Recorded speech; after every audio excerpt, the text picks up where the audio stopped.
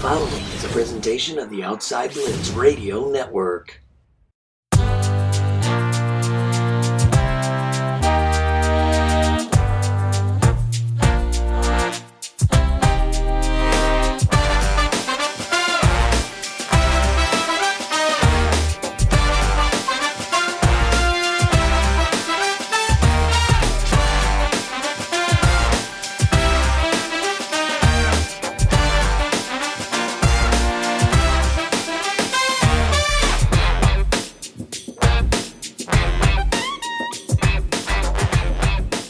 And welcome, ladies and gentlemen, to the Outside Blitz. I am your host, the fabulous one, Scotty Freytown, along with my co-hosts. Yes, we got a full house. I'm very excited. First and foremost, the Cannonball, Alex Steele. Alex, for the show. Good to be here again. A King's full of aces here. Yeah, absolutely. And also joining us, we missed you for a couple weeks, but I'm glad you're back. The bootleg better, Boots in the house. Yeah. newly mic'd up. We got a fresh new microphone. We're going to capture that so fresh, so clean. Yeah, that sweet velvety voice of yours there. Sweet velvet. The bootleg better. You better to be. Unbelievable. BB King. It's a hell of a reference there. Unbelievable. Unbelievable. How y'all doing, brother? Yeah, we're doing well. Happy holidays, Merry Christmas, Happy New Year to everybody. This fucking guy. Everybody. Oh, unreal. Thank you for listening. Little adults. Jeez. He's way too excited. Of the bootleg better.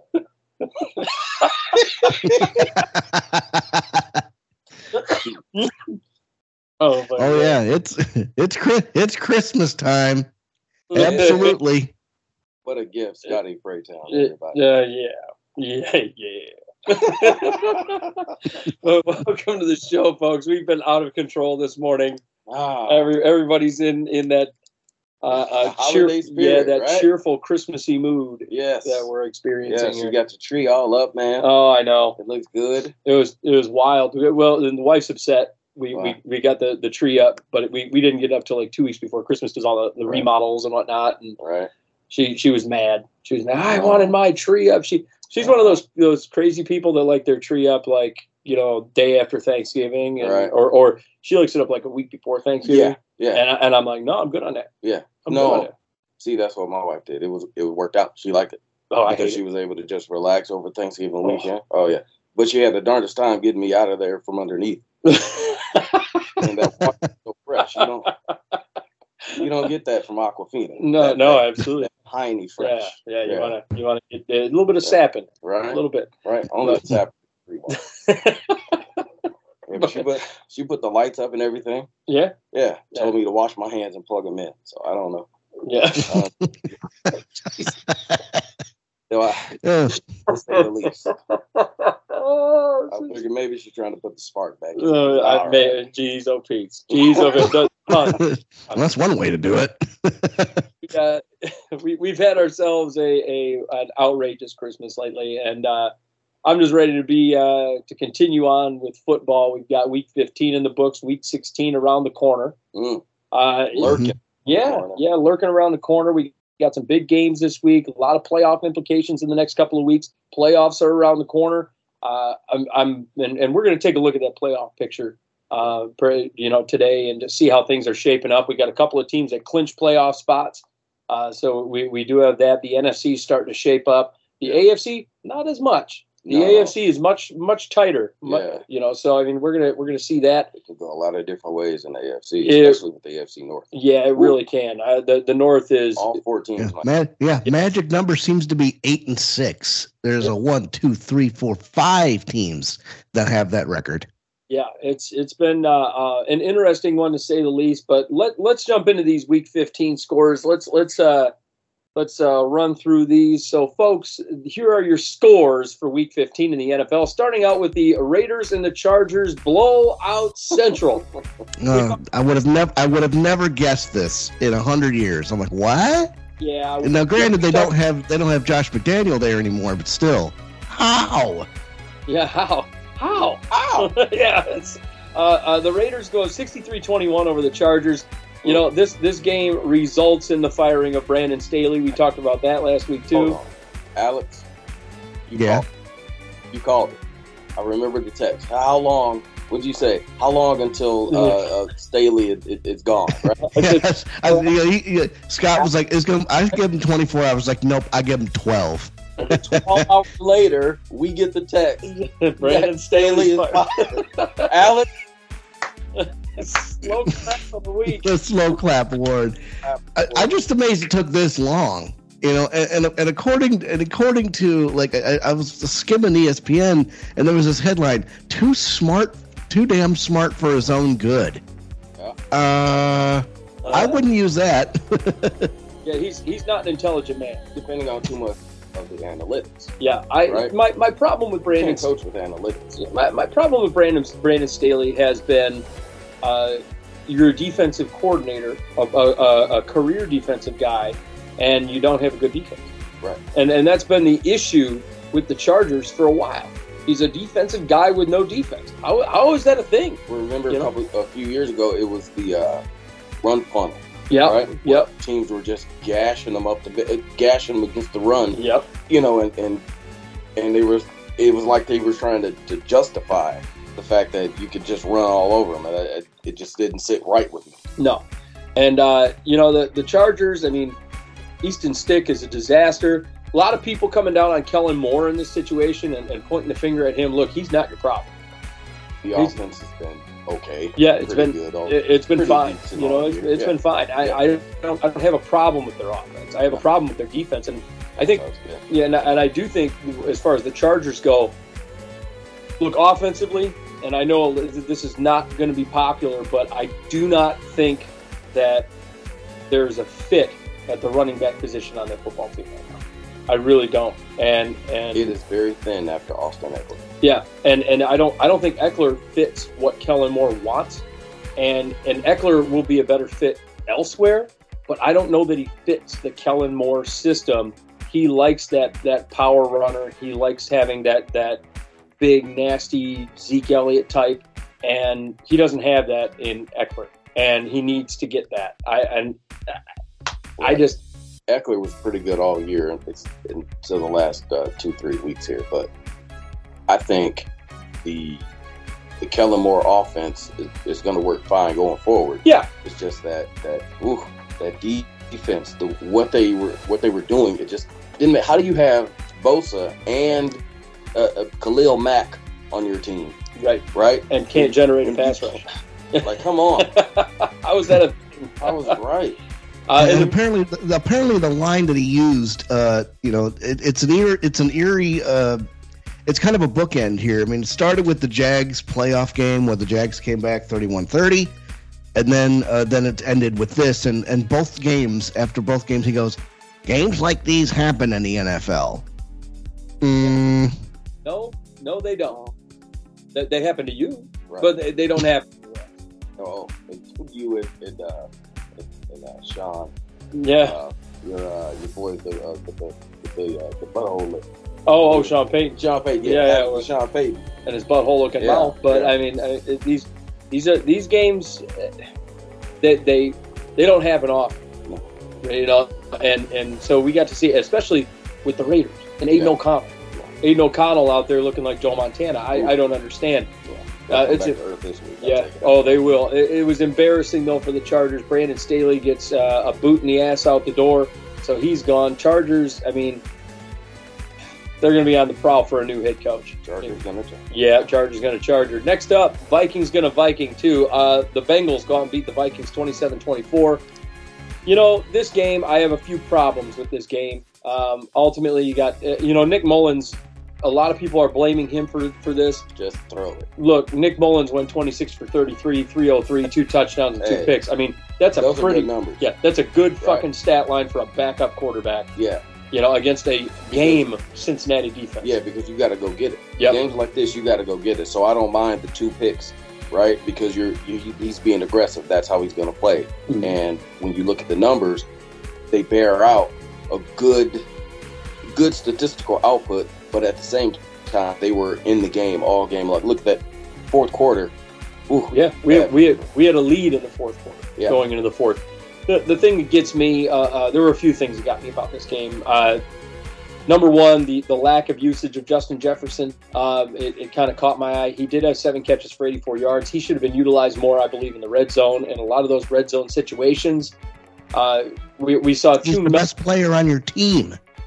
Well, we saw 2 red zone meltdowns early on for the Vikings that resulted in turnovers. Those were the 2 picks. Mullins, he played aggressive though. This line here, this is a professional quarterback, starting quarterback line here. Look at the. I'm more apt to attack, right? So I don't mind aggressive interceptions. Like, just don't just be throwing it anywhere, anytime. Yeah, and I can live with an aggressive interception because hey, let's go get it. Yeah, I couldn't live with going down for the sack and then dumping it off into the opponent's lap. That was the one I had a problem with. That's the one. But my biggest problem with this whole game, I talked about it a little bit last week, and I'll say it again. How in the hell are you at 4th and a wiener, right? And you're gonna, it's 2 QB sneaks, but you got the smallest goddamn guy on the field pushing the quarterback in the back. How is that a thing? Not every team can do the brotherly shove. No, but you've got an undersized quarterback. Yeah. And then after you got, along with your undersized quarterback, at least throw a couple of the tight ends behind him. You don't need to. Right. You don't need to stick Brandon Powell, who's all of 5'5". You're gonna. Right. Why don't you just 120 pounds soaking wet.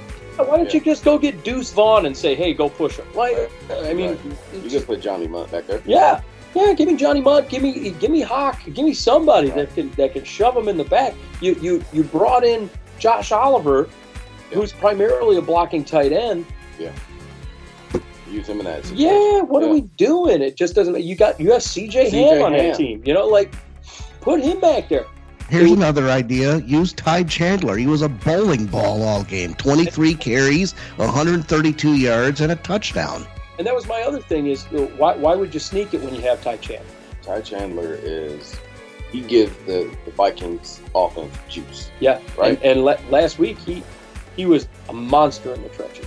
Yeah. I would be giving, especially when you got down to 3rd and 1. Right. I would have been giving him the ball and saying go crazy. I wouldn't have been doing this QB sneak stuff. No, you got to look at it this way. Ty Chandler's pretty much been in bubble wrap nearly all season, right? Because he's rarely been used. Yeah. So now's the time.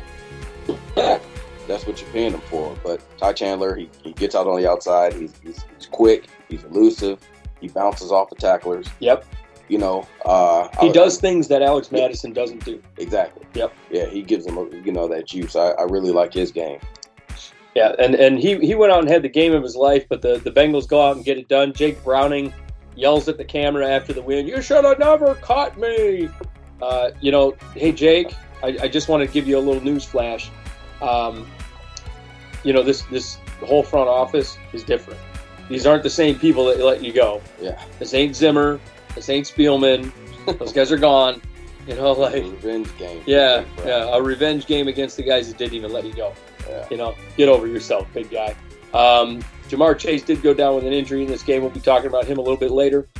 But next up, Colts go out and beat the Steelers 30-13. The Colts, hey, Gardner Minshew, man, getting it done. This Colts team is in the playoffs. Minshew mania, baby. Here it is. I think it's an entire team effort. The defense is very good. They're getting turnovers every game. The run game, it's almost like it doesn't matter who's back there. Jonathan Taylor, Zach Moss, Tyler Goodson, Trey Sermon, right? They're getting it done in the trenches with the run game, and the defense has stepped up big time. Look, I see 18 for 28 and 215, but I also see that 3 touchdown number from old Gardner. But you remember the games where he wasn't, right? Hey, he was playing at home. He had a good game. I can't deny that. He had a good game. But I think it's an entire team effort. Yep, he did play mistake-free football. Shane Steichen. Yeah. He's looking like Coach of the Year stuff. Right? Yeah. You lose Anthony Richardson. With Gardner Minshew. And who's better?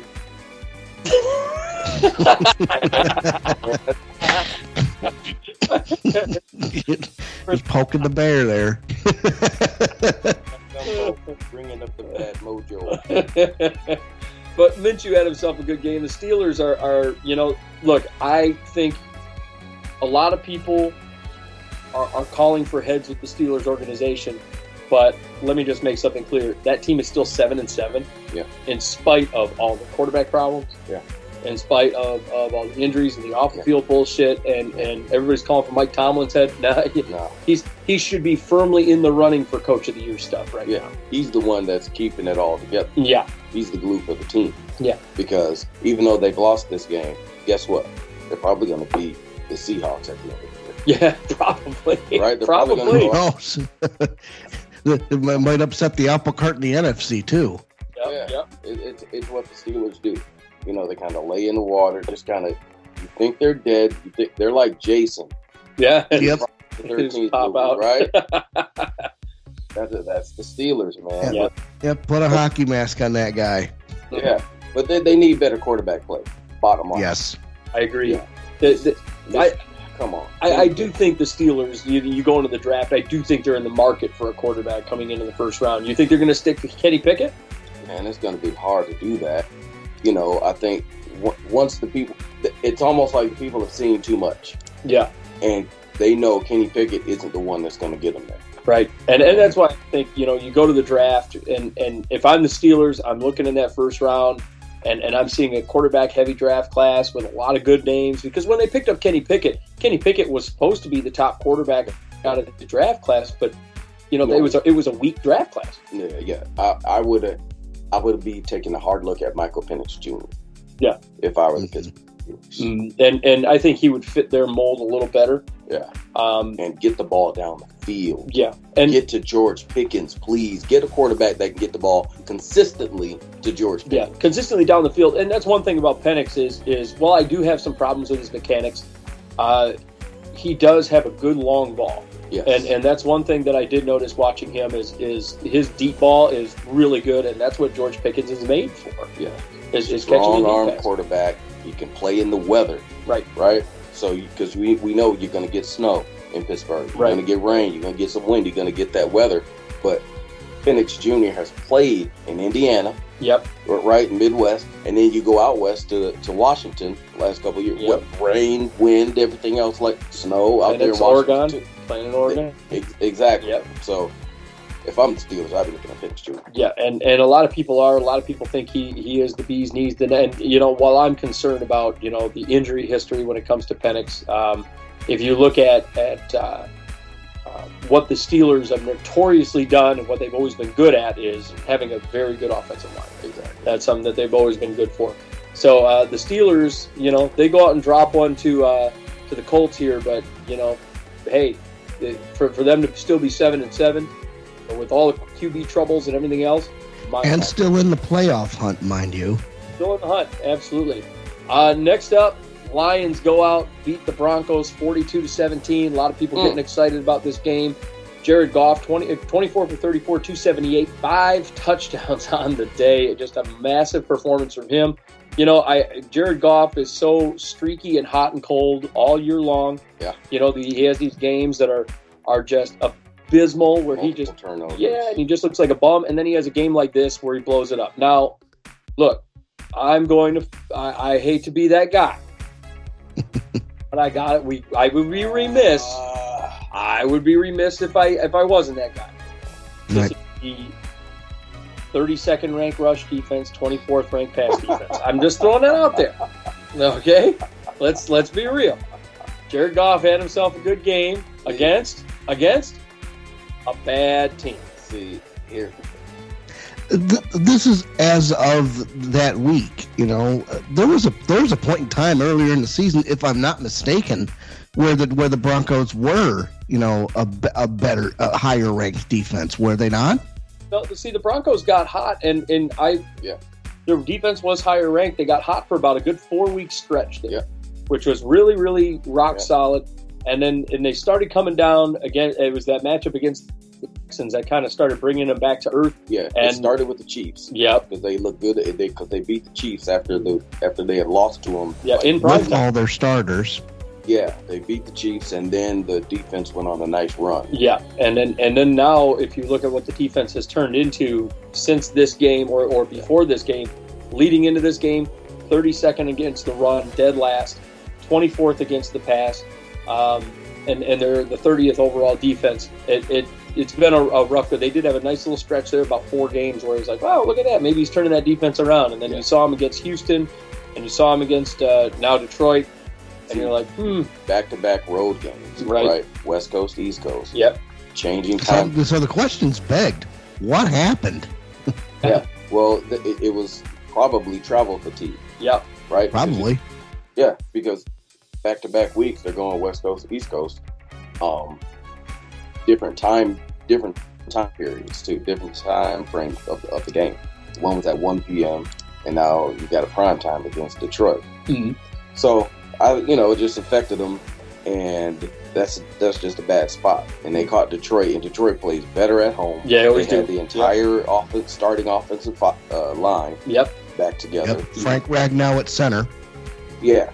And so because at that game with the Bears, they had Glasgow at center, and Glasgow was responsible for one of the turnovers that they suffered in that game. So, they got the right personnel in the right place. And if you would have told me that Sam Laporta would have went up for 3 touchdowns, I'd be like, okay, I would have called you nuts. And I did a little bit of a deep dive on Sam Laporta. One of the big arguments recently, especially within the last couple of weeks, is Sam Laporta better than TJ Hawk? It's been one of the big arguments that has been going on. I think Hawk is the better of the two. And a lot of people have been saying, well, Laporta's been getting a lot of catches, a lot of yards. He does have a higher drop rate than Hawk. One thing I will say about Sam Laporta, this is how deep I went, is where is he lined up, and when do his catches come? And I realized that a majority of Sam Laporta's catches come in deep, when the defense is playing deep zone, and they're giving up anything underneath, and Laporta is running a route that is 10 yards or less. That's when a lot of his yardage comes from, and it also comes from he's not an inline tight end. I realized he had 133 snaps from the slot this year. I was like, wow, they're really lining him up like a receiver a lot of the way. They do. Yep. But he can block, so he does that too. He's a capable blocker. Now you can't just say he didn't whip on guys. They won't allow you to do that at Iowa. I will just throw this out there from a blocking perspective. I mean, there are better tight ends. TJ Hawkinson has a 63.5 blocking grade. Sam Laporta has a 51 blocking grade. Again, there are better tight ends at blocking, but he's capable of it. Because if he wasn't, he wouldn't be on the field. Right. There were a couple of games that he had a really high blocking grade. But a lot of the games it's been he's capable. PI, man. Right. But you know who isn't just I? Mm-hmm. I want to hear you say his name. I'm gonna say it right. Gonna ruin your day. Oh man. Come on, brother. His name is Jameer. I'm only good against the last defense in the run defense league, or the last run defense in the league. See, you can't even say it right. Yeah, I know. You know it was about Jameer. I'm only good against the bad defenses gives. Oh my God. That's it. We're gonna pull up some numbers. He is. No, he is. No, he consistently impacts the game, whether they are ahead or behind. Because he gets consistent snaps. He gets consistent work. Falcons run defense, 15. Broncos run defense. He scored 32nd. He scored once. You've got these teams that are 32nd, 31st, 18th, 15th. These are the defense rankings. 24th. These are the defense rankings against the run. At which point in the season? Here's the thing. So let me get this straight. So what if you went out there, had 15 carries, and got 30 yards against a bad defense? you'd say, well, he only got 15 carries and 30 Because yards. he's overrated. Go. I stand by Jameer Gibbs being overrated. So it's a lose because you win it either. You try to win it. I want to see Jameer Gibbs blow up against San Francisco. I want to see Jameer Gibbs blow up against Baltimore. He did. He didn't. Yes, he had he did. what, 50 yards? Scored. He had 50 yards. Yeah. He scored. Pull him up. Against 1 yard. Baltimore? Game. He had 50 yards and a touchdown. I can tell you that because I looked it up. Look it up. I want to see 50, it. 53 and a TD. I want to see it. 53 and a TD. He was the best. He was the best the Lions because when David Montgomery went down, Jameer Gibbs stepped right in and had really good games. I don't know. 68 and a touchdown. 11 carries, 68 in the touchdown. Let's take a look at the other stats. Receiving. 9 receptions for 58 yards. So over 100 yards from scrimmage and a touchdown. And what did Baltimore do in that game? They won. 38-6. But what did Baltimore do in that game after they got up early? They had 28 points in the first half. So what did they do? Oh my What God. did they do? I don't know what they did. I'll tell you what they did. They sunk back into a prevent defense. I know what Jameer Sunk Gibbs back did. into a deep zone and gave him up anything underneath. And Jameer Gibbs went out and put up a bunch of garbage time stats when the game was out of hand. So if he would have dropped the passes, then what would you have said? He's already dropped plenty of passes. Oh no, he has not. There's a highlight reel Oh, my online showing Oh, all my of the gosh. passes that Jameer Gibbs has dropped. Oh my gosh. He Man, so he catches more than he drops, so or else they wouldn't keep throwing it to him. So he has been the result of 6 out of the 8 drops that the Lions have had out of their backfield this year. Okay. 6 of the 8 drops out of their running back. Okay. He drops the ball. Not against Baltimore. That's because 9 receptions. because Baltimore- That wasn't 9 because drops. Baltimore just says, "Here you go." That wasn't Here 9 you go. drops. Take No, it. Take that anything was 9 underneath. receptions. That wasn't 9 drops. See? He's overrated. Oh, I don't buy him. Oh man. I don't buy him. Okay. I don't. I just don't. He has had a consistent, positive impact on the offense all season long. I disagree. All season. I disagree. Ah, I disagree. but anyway, But as we in were any saying, case, the Lions win. the Lions get the W. Jameer Gibbs does have 11 carries, 100 yards, and a TD against a bad defense. But when does the win? Oh God, I'll kill you. I'll kill you for that. Amon-Ra St. Brown, 7 receptions, 112 and a touchdown. Amon-Ra this is Amon-Ra St. Brown. We've Yes. thrown practice to him. Great possession receiver. He reminds me, and I said it before, I'll say it again. He reminds me so much of Chris Carter. It's outrageous. He really does. Oh. The way he possesses the ball, the plays, down the seam, over the middle. He gets those passes and he just brings them in beautifully. He gets. He had a couple of drops in that game too. Did he? He sure did. I didn't see those drops. But usually Amon-Ra throughout the year has notoriously been a good possession receiver. Yeah, He has been. I agree. Yeah, I did see those. A couple of drops against the Bears. But normally, Amon-Ra St. Brown's a good receiver. Yeah, he's one of the best in the league. Yes, I agree. And one of the guys I do want to point out that hasn't been good, Jameson Williams has not been good. 4 receptions, 47 yards. In this one, before this game, he only had 21 yards per game.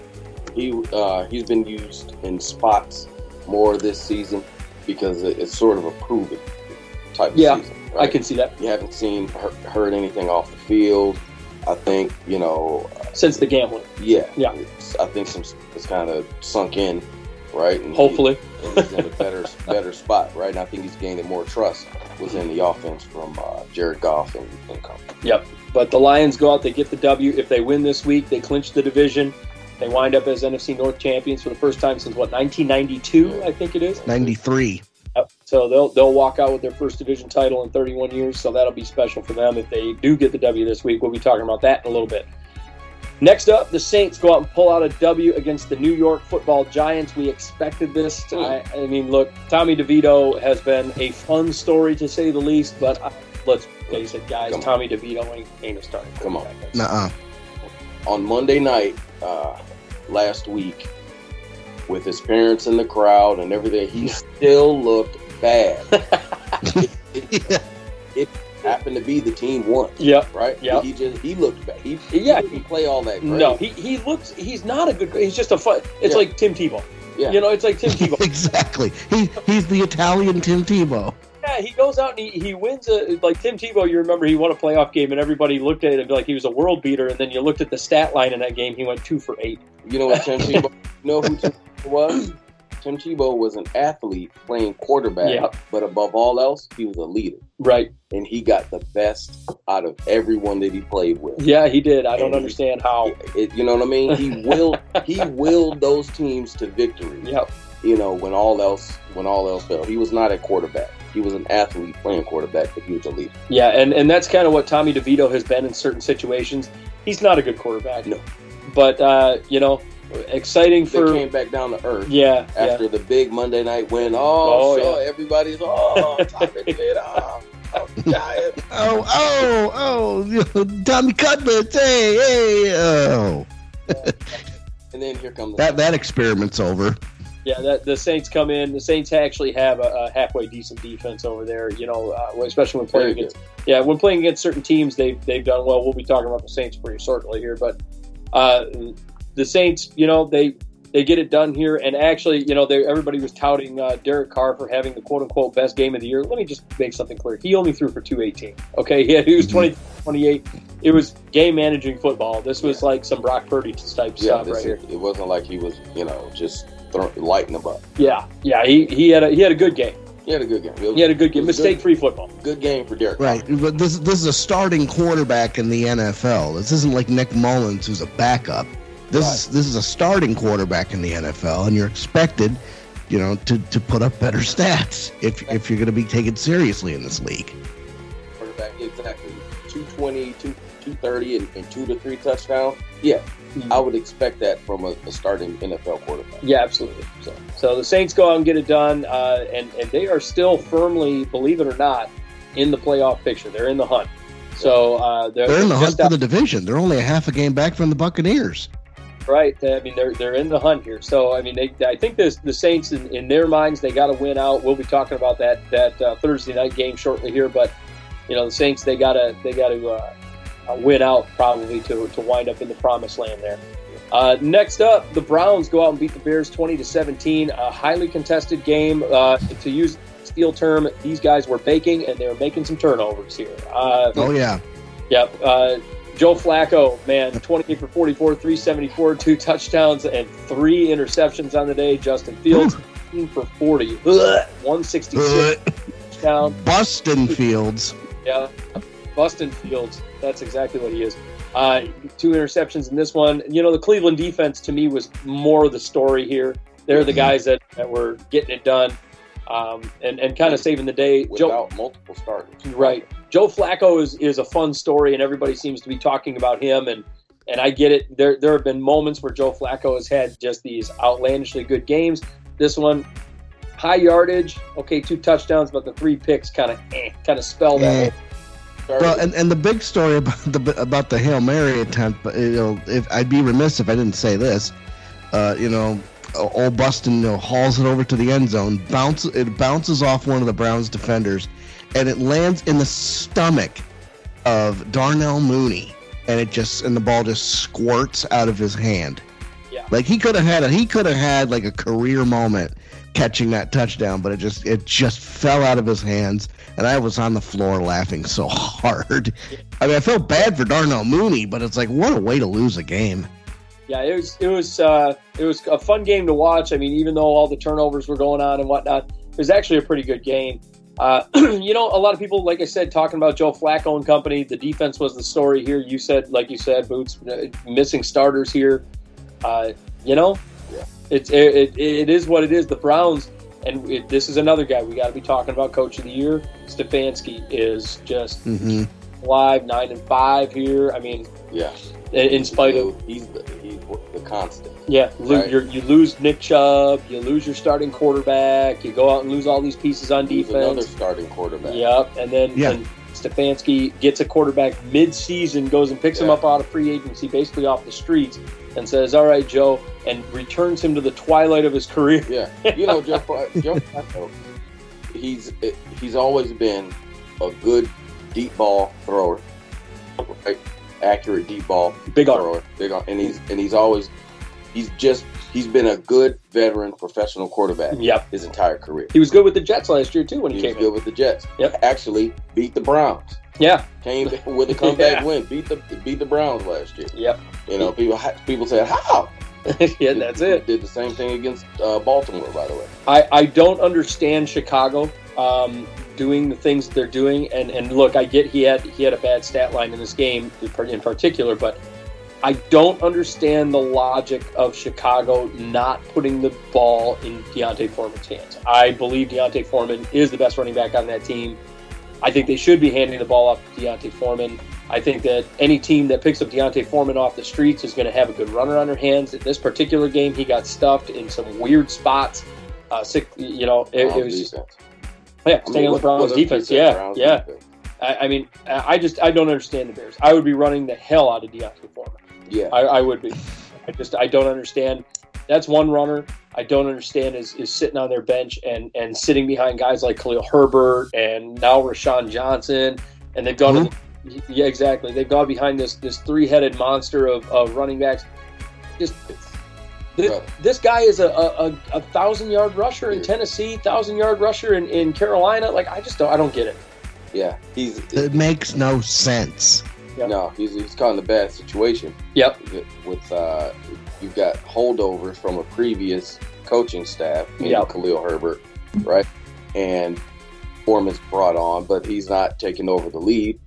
Because Herbert was hurt for a little bit, and Rashawn Johnson steps in a little bit, and he got hurt. But D'Onta Foreman, he should be getting all the carries. Yeah, he should be the default. Yeah. He should be the number one. I'm not sure what they're doing in Chicago. It's an organizational failure at this point. Justin Fields, same deal. I don't. Justin Fields. I was waiting for organizational failure. I was waiting for it. It's the Bears. Yeah. Mm-hmm. They're probably going to fire the coach. Yeah, this season. Matt Eberflus is probably on his way out. Yeah. Yeah. Do you think the GM too? Probably. Yep. Probably. Pace is probably gone. So and I would be shocked if Justin Fields was still with the Bears next season. Yeah. Right? Yep. So this I wouldn't be because I can see the brain trust sitting there going, well, he's our franchise quarterback, he's our guy. I'm like, no, he's not. No, he's not. He's not. If you're going to be bringing in a new general manager and a new coach, you're going to have a new quarterback. Yep. And for the record, Ryan Poles is Ryan Poles. Yeah, Ryan Poles. Hey, I'm sorry. Pace was the former GM over there. Now it's Ryan Poles, the former Kansas City front office guy. He was the assistant GM in Kansas City. But yeah, Poles is probably he's been a laughing stock in a way, and it's one of those things where Alex,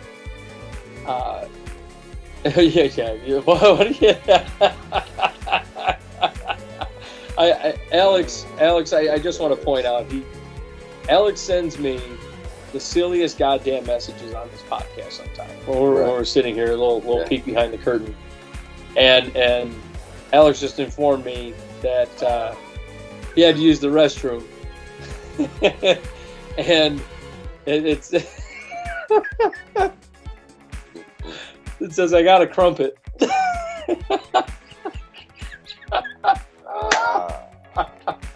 This show has gone off the rails today. Oh, God. But anyhow. TMI. Yeah, thank you, Alex. I appreciate that. Yeah. So organizational failure. Yeah, by the Bears. Are the Bears. But they're about to knock their franchise back another 3 years. Oh yeah, but minimum. Ryan Poles has been something of a laughing stock about. He said a few years ago when he came in as their GM, we're going to take the North and never give it back, and that clip has been on replay ever since he came in with the Bears, and he has not taken the North. No. He sure as hell hasn't even had to give it back because it's just been sitting firmly in the laps of other teams in the NFC North. I just You've been taking something. Yeah, I guess. But yeah, the Bears go out and drop another one. Just a disaster. And then next up, we got the Panthers and the Falcons. Look, 15 people in the crowd. oh my God. Yeah, empty stands. I don't think, I've seen, look, organizational failure. Yeah. Look, I've seen Detroit Lions fans show up for their team when they were 0-16. Yeah. I saw Detroit, and they may have been wearing bags on their heads, Brother. but they still bought the goddamn tickets. I have the Aints back in the day. With the Aints, and you had the people of the Brown. I would rather have a crowd full of brown bag fans than an empty stadium. Wow. Yeah, I have never seen a stadium empty like that. Right. Like that. NFL? An NFL stadium that empty. It was just, it says something. Do we feel better, buddy? Yep, we were able to take that. we were able to, to relieve the pressure there, and the offense was able to get the ball rolling on that, as it were. Please tell me you left all that in. Yes, I did. Yes, best episode ever. Yeah, absolutely. Taking the Browns to the bowl. Yep. that might actually be what happens if they keep winning. They keep winning like this. Hey. No cap. Unbelievable. Empty stadium. Yeah. I don't know. Alex filled that stadium, but anyway. Oh no, you're talking about that was this is one of the strangest games I've ever seen. How does Bijan Robinson only get 7 carries for 11 yards? How does Arthur Smith still have a job? I've been questioning this for a while. I don't think Arthur Smith's a good head coach. The Falcons, they're already kind of exploring the option of moving on from Arthur Smith here. Desmond Ritter's not a good quarterback. I don't understand why Desmond Ridder continues to start when Taylor Heineke was the better of the two several games ago. And that's not saying much, okay? Well, Heineke's going to be the starter next week. Yeah, he will be the starter. Yeah, we'll be talking about that shortly here. But, Desmond Ridder, I don't understand why you're forcing a bad quarterback into the game because Desmond Ridder has not been good. He is not a pro-ready quarterback. He was fine in Cincinnati when he was there for college, okay? Yeah. He was good there. Playoff. But he got to the playoff, yeah. But at the end of the day, Desmond Ridder is not a good pro quarterback. He's just not. I don't understand the idea that Tyler Algier is getting double the carries of Bijan Robinson. You spent a 7th overall pick on Bijan. How are you going to not give him the carries? How is he not your bell cow? You spent a 7th round pick on him. Doesn't make sense. It makes about as much sense as the mustache on Arthur Smith's face. None. Okay? None. I don't get it. Tyler Algier, I get it. He was a 1,000-yard rusher last year, but you don't spend a 7th overall pick to go and get your star running back if you're not going to fucking use them. Yeah. You need these guys. Right? It just doesn't make sense. You got to go get them. Against the Panthers. And this is game. And everybody keeps drawing. And look, I get I'm not a Jahmyr Gibbs guy, but everybody keeps drawing this comparison between Bijan Robinson and Jahmyr Gibbs. And I'm over here going, number one, Bijan ain't getting fucking carries. Number two, Gibbs has a better supporting cast than Bijan Robinson. You can't tell me that Jared Goff is as bad as Desmond Ridder, for Christ's sake. You can't tell me. You can't do it. The argument's moot at this point. You can't tell me Drake London's as good as Amon-Ra St. Brown, for Christ's sake. I know you're on a rant right now, but I'm gonna hit the pause button, and I'm gonna just tell you that from the beginning, I said Jahmyr Gibbs is better than Bijan Robinson. He's not. I stand by that. They're within 3 yards of each other. I stand by it. The 2 games that they played against each other in college and in the pros, Jahmyr Gibbs had the better game, and his team won. I hit the pause button. Continue, Scott. Who had the? Let me ask you this question: who had the better run defense? Who had the better run defense? With who? In this game this year, who had the better run defense? Oh, Atlanta. Atlanta had a better run defense than Detroit early in the season. Detroit was ranked 5th. Atlanta was down in the teens. Ranked is different than what you see on the field. They're ranked in the teens. But go ahead. It's interesting to kind of put that together. Bijan's not being used. I think he's not being used. You're right. Yeah. You want to know how bad Desmond Ridder sucks? Well, we probably might be talking about this. Taylor Heineke apparently is preparing to be the Falcons starter down the stretch here. Right, and we're going to get ready for that. And Taylor Heineke is clearly the better of the two. We saw Taylor Heineke earlier this year, and he was the better of the two. And like I said, it's not saying much about Desmond Ridder. No, he's not. Yeah. I'll say this, man. I think me and you, we're going to be old men.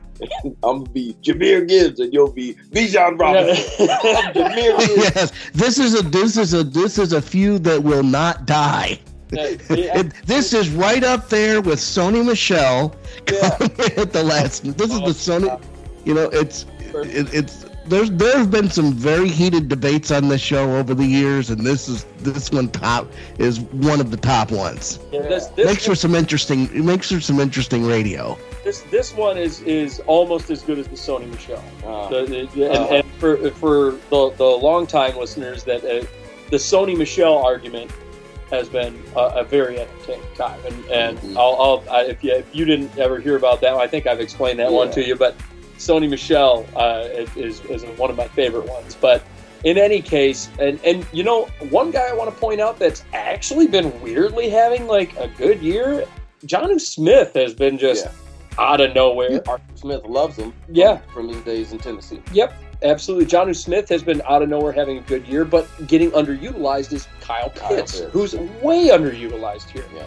Previous regime. Yeah, but that's a guy that he still produces. Yeah, he can still produce. He's a he's a good pass catcher, good route runner. I don't get it. Arthur Smith doesn't know how to use good players. Here's the thing. We can say it from a fantasy perspective. He does, Arthur Smith doesn't care about your fantasy team. He's gonna do what he's gonna do to win the game, and he doesn't. Right? But he doesn't, right? And he doesn't win. Exactly. And that's the concerning thing. And then Bryce Young, he had a pretty accurate game in this one, 18 for 24, but he only had 167 yards. He didn't throw an interception in this one. Chuba Hubbard, actually, I got to give big ups to Chuba Hubbard. Ever since Miles Sanders went down with the injury, Chuba Hubbard's actually been really, really good this year. Yeah. And in this game, 22 carries, 87 yards. He gets a 4 average on it, which is actually decent. Adam Thielen, I understand what his role was here. Yeah. You brought him in to be like a makeshift number one until you find an actual number one. And they didn't know if Jonathan Mingo was going to shape up to be a true number one. Right now, it ain't looking like it. Not looking like it. Yeah, and I like his game, but it's a little rough. He reads like a right now. I mean, like Gabe Davis. Yeah, like a low end two. Low end two, yeah. Yeah, I mean that's kind of where we're at. And I don't know. Adam Thielen has had a hell of a year for a guy who's dealing with a rookie quarterback that has no offensive line and all this stuff. Adam Thielen's actually been pretty decent this year. Yeah. As sort of a de facto number one. Yeah. But I think the gas is starting to run out the tank. Yeah. With Thielen, and by this point in the season, Mingo was supposed to have evolved, started descending and being that guy. But back to Chuba Hubbard real quick. I really liked his game, but when he was at Oklahoma State, he caught the ball out of the backfield pretty well. He has decent speed. He's not not a breakaway, guy, but he's got good middle of the field speed. Little undersized. Yeah, little undersized.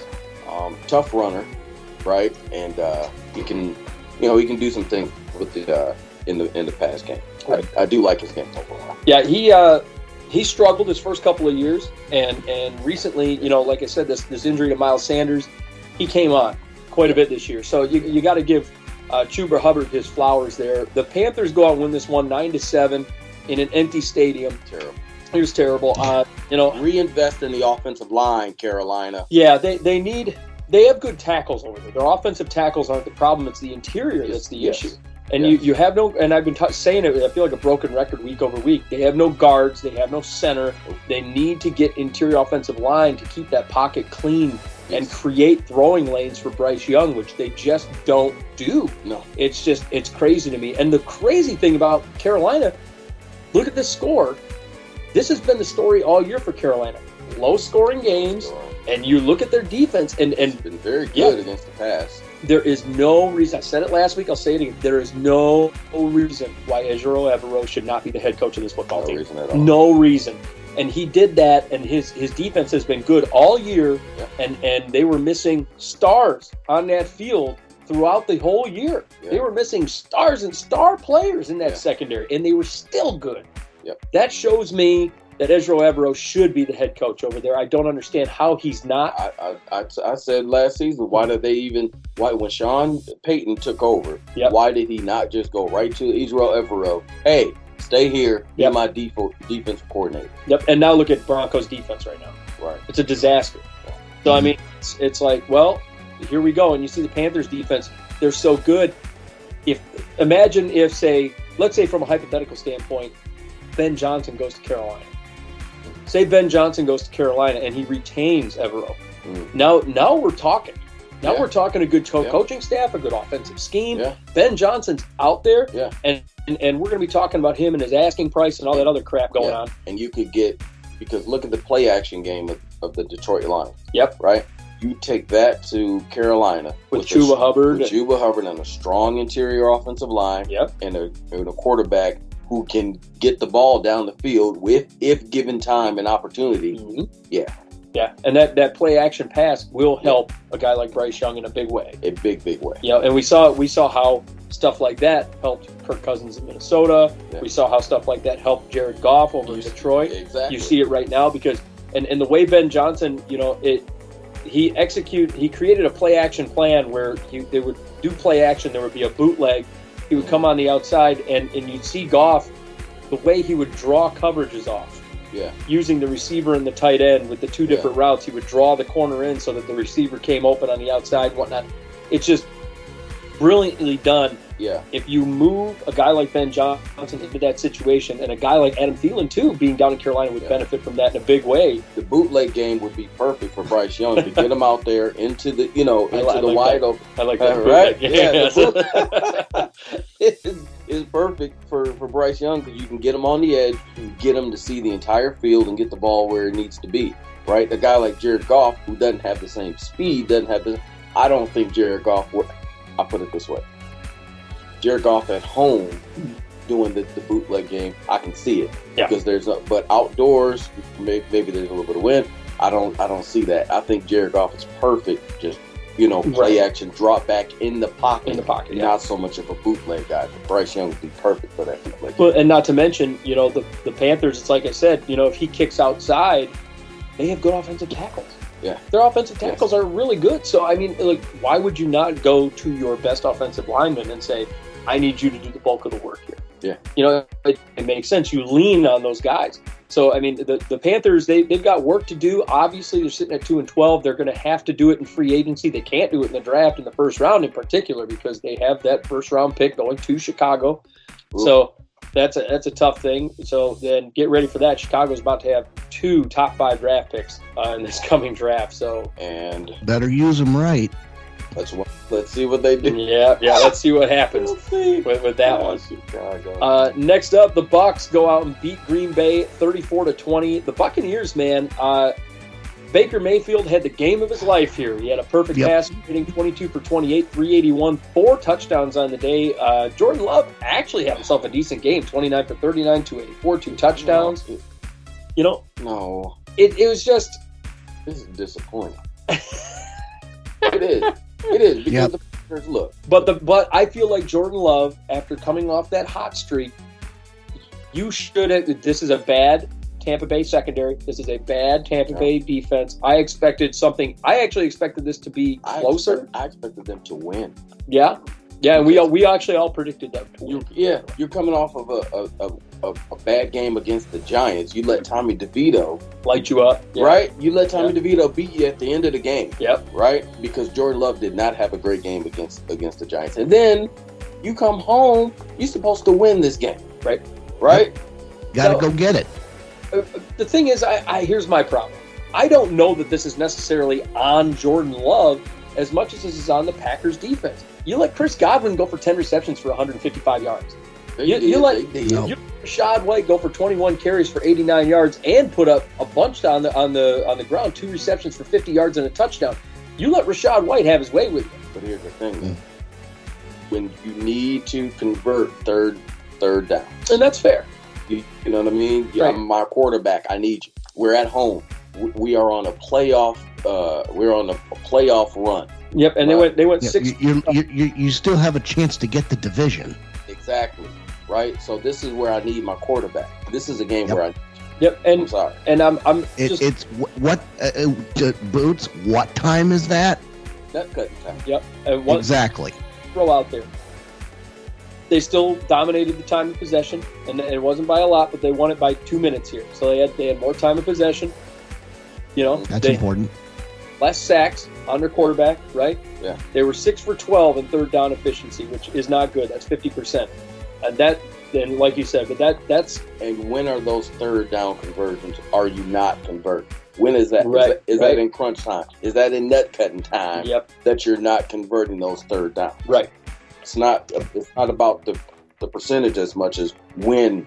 When But- are those plays happening? The telling number to me, Yeah. is 452 to 321 in the total yards.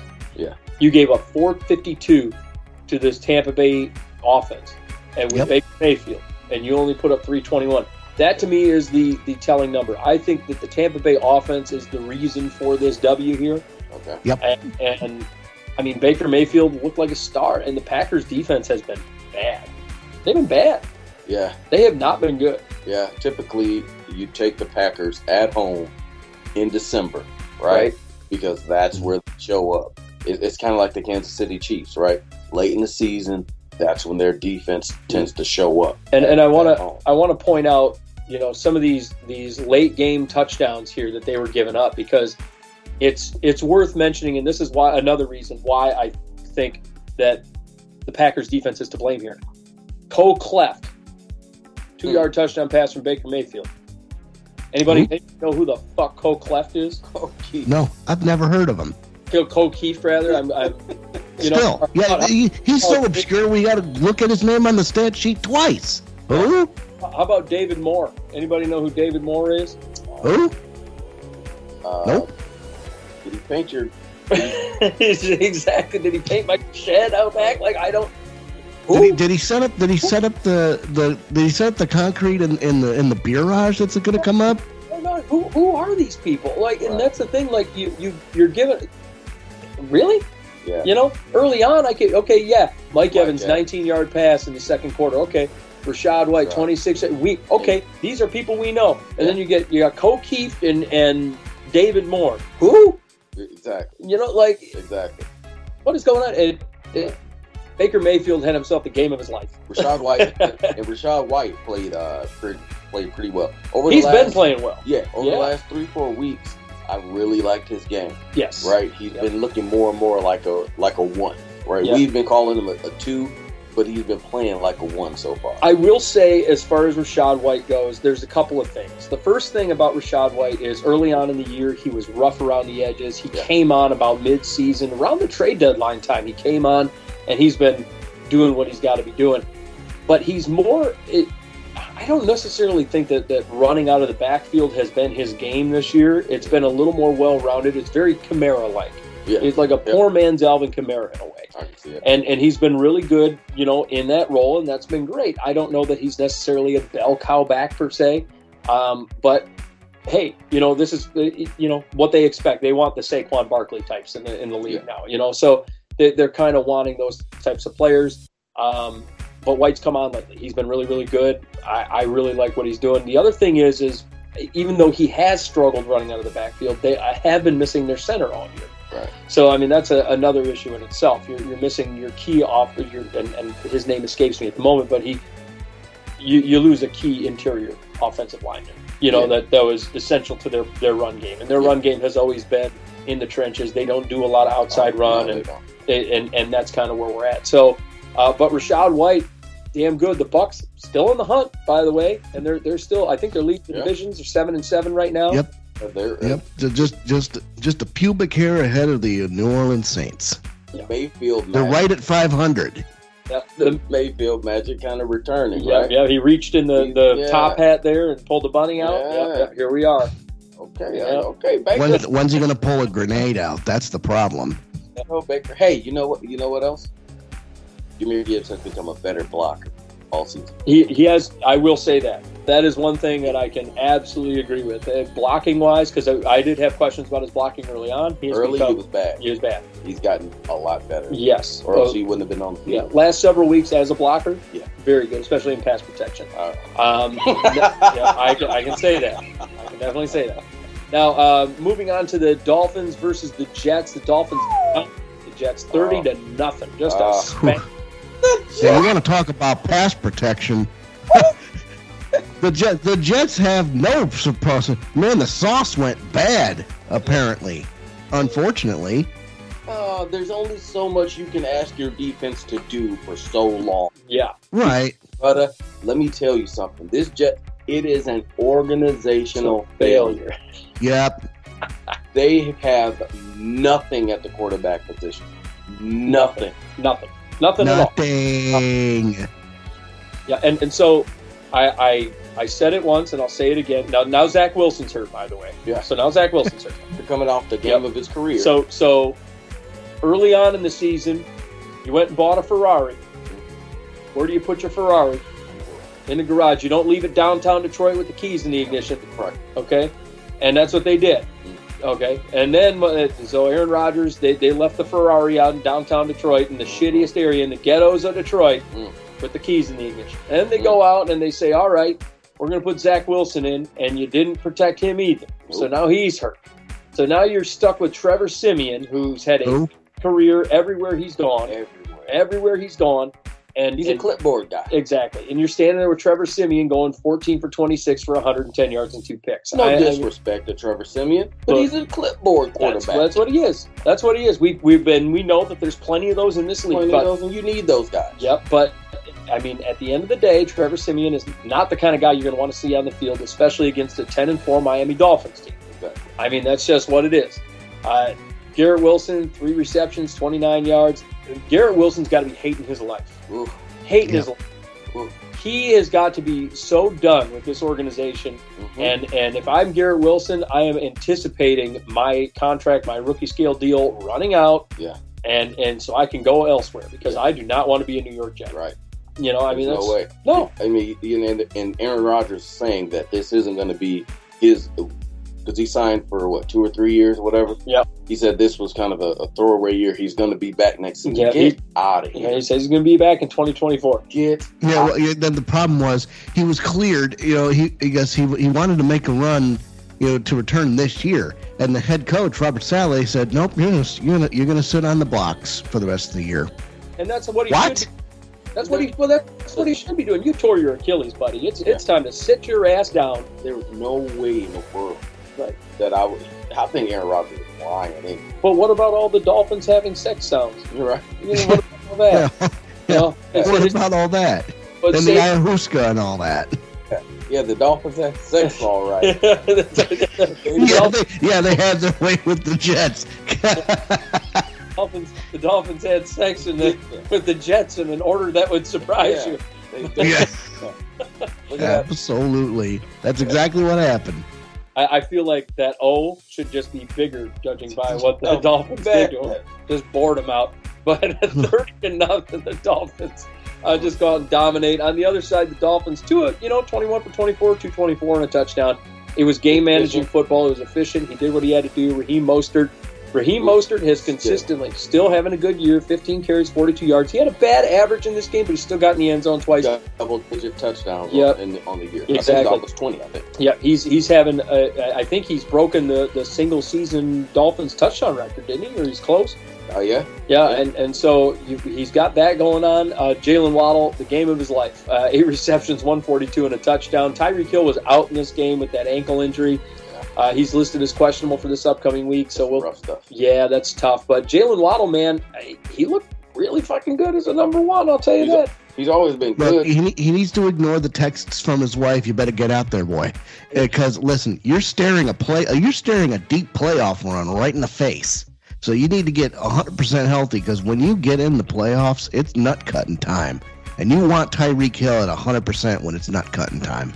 Absolutely. With the year he's had, I would, look, I understand 2,000 yards is on the horizon for him, and he really wants it and whatever else. But when I saw him limping around in practice yesterday, it made my butthole pucker, because I got him for fantasy, So I got him for fantasy football.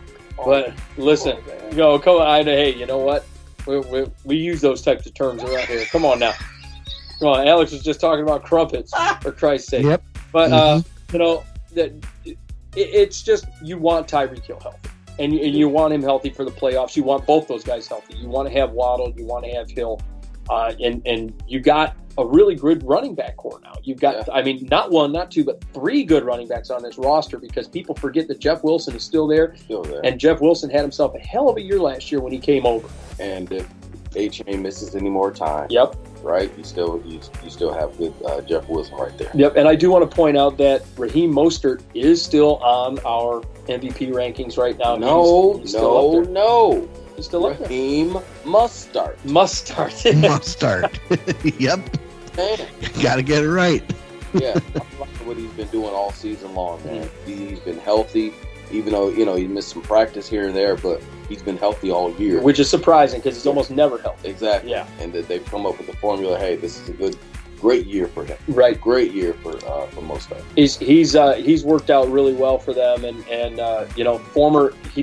he's playing for his former offensive coordinator in San Francisco, and he knows exactly what to do. Yeah. McDaniel does. So good for him.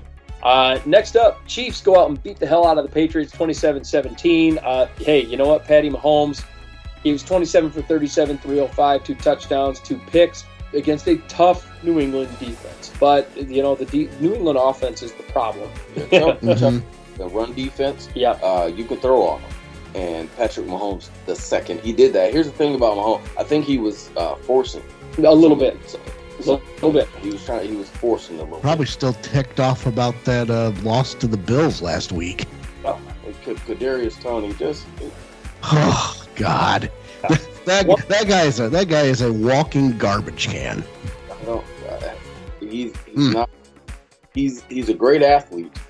But he's not a wide receiver. Well, and in this game, even he had one that went right through his hands into an interception, and that was on Kadarius Toney. He only had 2 receptions for 5 yards. I don't think that Mahomes trusts him anymore. He doesn't. But if you look, he doesn't trust Marquez Valdez-Scantling. The only one he trusts is Travis Kelce and Rashee Rice. And you know what? Noah Gray a little bit, and Justin Watson down the field. But I want to point out how good bootleg B team Rashee Rice has been this year.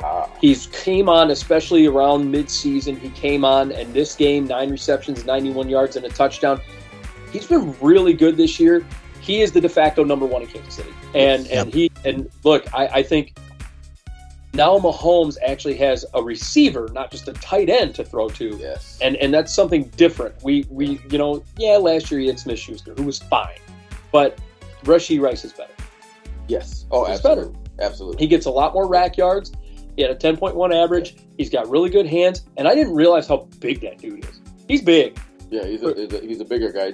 He doesn't look like it on the field. He looks like he's more of a slimmer receiver. But no, he's got good size. Yeah. Too. And the fact of Travis Kelce, going back to him real quick, I think he was forcing things too. Yes. Right? Yeah. Maybe he was trying to show off. A little bit. Right? A little bit. I think they're trying to show. I think they're being a little too Hollywood, man. Yeah, a little bit. The Chiefs are a little too Hollywood right now, brother. I think that's what kind of messed up their season. All these off-the-season commercials. And Taylor Swift and all this other stuff. I was just about to say that. You think that perhaps it's going to cost them a deep playoff run, maybe an AFC title? It could, and Mahomes has to focus in, and quit forgetting about these State Farm commercials, and quit worrying about this and that, and who's dating who, and all this other bullshit, and focus in because it's playoff time, buddy. Yeah, right. And it's not cutting time. It's time, and the Chiefs. You know, a lot of people have predicted the Chiefs still going to the Super Bowl, and right now, I don't even think they're the favorites to go. I don't. Here's the thing: if you got to get them at home, it's going to be tough to beat them. Yeah. Right. I mean, it's going to be tough to beat them. Period. Because they got the best quarterback in the league. Right. But man, if they can get home field advantage, I don't know if it's still available yet. But no, well, it's an outside chance because you got 3 games left. But Kansas City would have to win out, and Baltimore would have to lose out. You know, I don't know if Kansas City and Baltimore played this year, but I mean, right now, it's looking like, in all seriousness, it's either Baltimore or Miami that'll end up with the number 1 seed. And I'm Kansas City may be outside of, the top 2 seeds, probably for the first time in the Mahomes era, if I'm not mistaken. But here's the thing: Miami has already lost to Buffalo. Yep. So we lose to Buffalo again. Right. Here, Buffalo would take it. Baltimore, I could definitely see Baltimore stumbling and fumbling down the stretch. I could. I could. It's well within. It's happened in the past. Yes. Yeah. Right. The thing about Baltimore right now, they took a few years to take a step back, and if you look at the way, and they went through like a de facto rebuild in a way, especially with their defense. Yeah. And then if you look at the players they brought in over the last several years, it's been crazy watching them rebuild that defense. Like that is that is the very definition of competitive rebuild. Yes. Like we've heard that term thrown around in Minnesota. Yeah. This is the definition of competitive rebuild. Bringing in David Ajabo and Odafe Owe and Roquan Smith and all these guys, Patrick Queen. Right. That's how you do it. Yeah. And they went and they rebuilt that defense and retooled that defense. And if you look at that defense from 3 years ago to now, it's different players. Yeah. Completely different team. Yeah. And they're still competitive. And and you look at the organization. Yep. That is not an organizational failure. Not at all. You look at the front office. You look at Ozzie Newsome doing wonders with that draft for years now. Yep. Right. They've drafted They've been one of the best organizations as far as drafting and free agents have been concerned. To Baltimore. And if the results bear out because they're competitive and playoff. And AFC always, right? And this year has been a little bit different where they've got the new offense, right? New offense coordinator, and it's been good for them. It's worked out. It hasn't been as bad as I thought it was going to be. Statistically, early on it was a little rough, a little early on, but it has worked out better for Lamar Jackson. Lamar Jackson looks better and this is statistically his best year. This is his best year in Baltimore, and he's looked calmer. He looks calmer in the pocket. He's delivering the football really nicely. And he's not – and one thing that they're doing for Lamar in this situation that I love, they're reducing the chance of injury for him because the last 2 seasons he's been hurt, and it's bit him. It screwed him. Last year, the playoffs, it screwed him. And he wasn't even there. Yeah, exactly. It screwed him. He got hurt, and granted, to be fair, I still question how much of that was contract related. Absolutely. But – not having him there is a problem. And they had several games during the season, near the end of the season, where they didn't have him. Yeah. And that was the question of the day. So I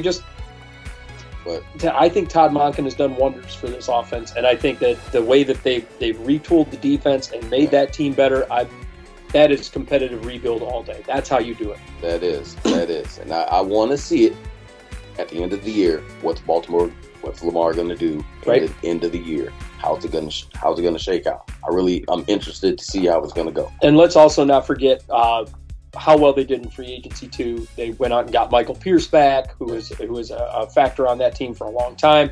They also went and picked up Jadeveon Clowney on the end. Yeah. So that was another big pickup too. I mean, smart moves by Baltimore. Yeah. So they're getting it done. over there. Kansas City still got an outside shot. Yeah, Kansas City on the other hand, they have an outside shot. Rashee Rice has been special. And you know what? Isaiah Pacheco has had a really, really good year. He was out in this game. The last two games he's been out with that shoulder injury. It was a shoulder laceration. He had a little procedure done on it. He's going to probably be able to come back this week. We'll see. But Clyde Edwards-Helaire, got to credit him in this game because he looked really good in this game, wound up with a touchdown, big numbers that week. So, I mean, got it done. Did old Clyde there. And I'm not a huge Clyde advocate as a number one running back. I think he's more of a change of pace guy. Yeah. But did a really good job in this game. So kudos to him. Next up, Texans go out and beat the Titans 19-16. The Texans, man, they start Case Keenum because C.J. Stroud's out with the concussion. Keenum gets it done, believe it or not. That Minnesota magic comes down to Houston. Yeah, that miracle man comes down. The miracle man. Exactly. Always got love for Case Keenum. But the coaching job that DeMeco Ryans has been doing. Another coach of the year candidate. Yeah. I think he should be maybe the front runner. Well, and they're saying Steichen right now is the front. Well, they're saying Dan Campbell is the front runner right now. We'll be talking more about Dan Campbell. If Houston makes the playoffs, I think you're talking about DeMeco Ryans. Yeah, I really do. Yeah, but I mean, listen, AFC South is tied right now. We got a 3-way tie for first place. So the Houston Texans still have a very good shot at winning the division. It's crazy. It's if you would have told me last year that the Houston Texans would be 8-6, tied for first, and knocking on the door of an AFC South championship, I would have told you were nuts. This team was a dumpster fire last year, and now they have they used their top 2 draft picks, C.J. Stroud and Will Anderson, in one of the best trades in the draft history, in my opinion. Yeah. And then you have DeMeco Ryans as one of your coaches, you know, and you have C.J. Stroud who has exploded as a rookie. I mean, this Texans team is a great story in the NFL. Yeah, I agree with you with that. Those draft picks, the 2 draft picks. Going back to back like that, coming up to 2 and 3, I thought, we were sitting there watching. Oh, there he is, just put their balls in the wheelbarrow. Oh yeah, brilliant. That's what it was. Brilliant use of the draft by DeMeco Ryans and the coaching staff. Yeah, go up and get your 2 guys. DeMeco Ryans wanted a pass rusher, but they needed a quarterback. They knew that they wanted those 2 things. They're building that defense around Will Anderson, and you know what? I want to point out a few things about this game. Number 1, no C.J. Stroud. No Will Anderson. Mm-hmm. No Tank Dell. Nope. No Nico Collins. Nope. And they still get the W. Noah Brown, and the former Dallas Cowboy, 8 receptions, 82 yards and a touchdown, has himself a really nice game. Dalton Schultz got 4 catches for 58 yards. Dalton Schultz, another former Dallas Cowboy. Devin Singletary, 26 carries, 121. Singletary has come alive in this offense out of nowhere. He's been a bell cow. They're using him how they used him at FAU. Yeah. Right? Yep. In college. Just that churning the little engine that could. Yep. That's exactly it. Yeah, so do you think then that this is a condemnation of the Bills organization not using Devin Singletary the proper way? I think so. Right. I think so. And I think we've condemned the Bills on multiple occasions for not utilizing running backs properly until this last week. Right. Yeah. But, Devin Singletary went out and had himself a really good year and really overtaken Dameon Pierce, who came in from a previous organization or a previous front office. And I feel bad for Dameon Pierce because he's a really good runner. He really is. He's a goal line back, got a nose for the end zone, and he's functional. He's a good functional NFL. I don't want to say functional. I don't want to disrespect him. He's better than functional. He's a good NFL running back. He was a damn good running back last year. And the fact, if you put him in another system, if you put him somewhere else, if you put him with the Minnesota Vikings, he has himself a good game. You put him with Indianapolis, he has himself a good game. I think you keep him right here. My thing is, if you're not going to utilize the guy, I think he's a good enough backup to Devin Singletary. I think they're almost the same type of running back. Pierce probably. If I was Dameon Pierce, I wouldn't want to be there. I wouldn't want to be there. They haven't, and when he's come in as a starter, they haven't used him properly. And if you look at the way he's been used and the way even when he comes in as starter, he gets what 12 carries. I mean, and I'm looking over at Devin Singletary getting 26 carries. You know, yeah. I mean, unless your contract is, dependent on your bonuses for your carries and your yardage, right. why am I here? Hey, or why take the bumps if I don't have to, right? Yeah, I guess I can sit on the bench and sit behind Devin Singletary and get paid that second round money. Get paid the second round money. Team winning. We're going to the playoffs. Hey, I would. If I'm Dameon Pierce, I'm looking to be a star somewhere, and I think he could be a star. And there's plenty of teams out there that need that's a star running back. To me, that's a star. And I saw him last year, and the way he ran last year, that's a stud. He's good. He's got a good nose for the end zone, but I think he's more of an RB2. Yeah, I just think he's an RB2. Yeah. In the right system, maybe an RB1. Maybe if he was in Tennessee, an RB1. But I think he's more of an RB2 guy. Yeah. And it's one of those things where I like Dameon Pierce a lot. I liked him. I liked him last year in Florida. Yeah, I liked him last year. I mean, last year he was a great runner. So I mean, questions about how Houston is utilizing him. I would like to see him. To me, I would like to see him in another system. I'd like to see him going elsewhere. But maybe it's just me.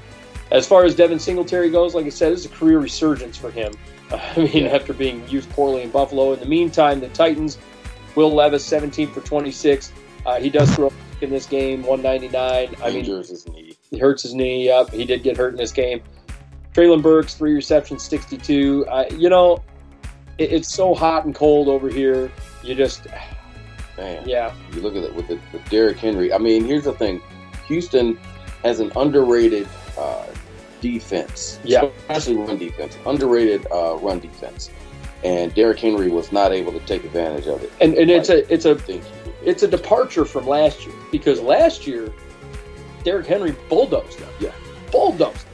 And then this game, 16 carries, 9 yards. Right? Yep. I mean, even if the Texans' run defense is a little more stout this year, how is that possible?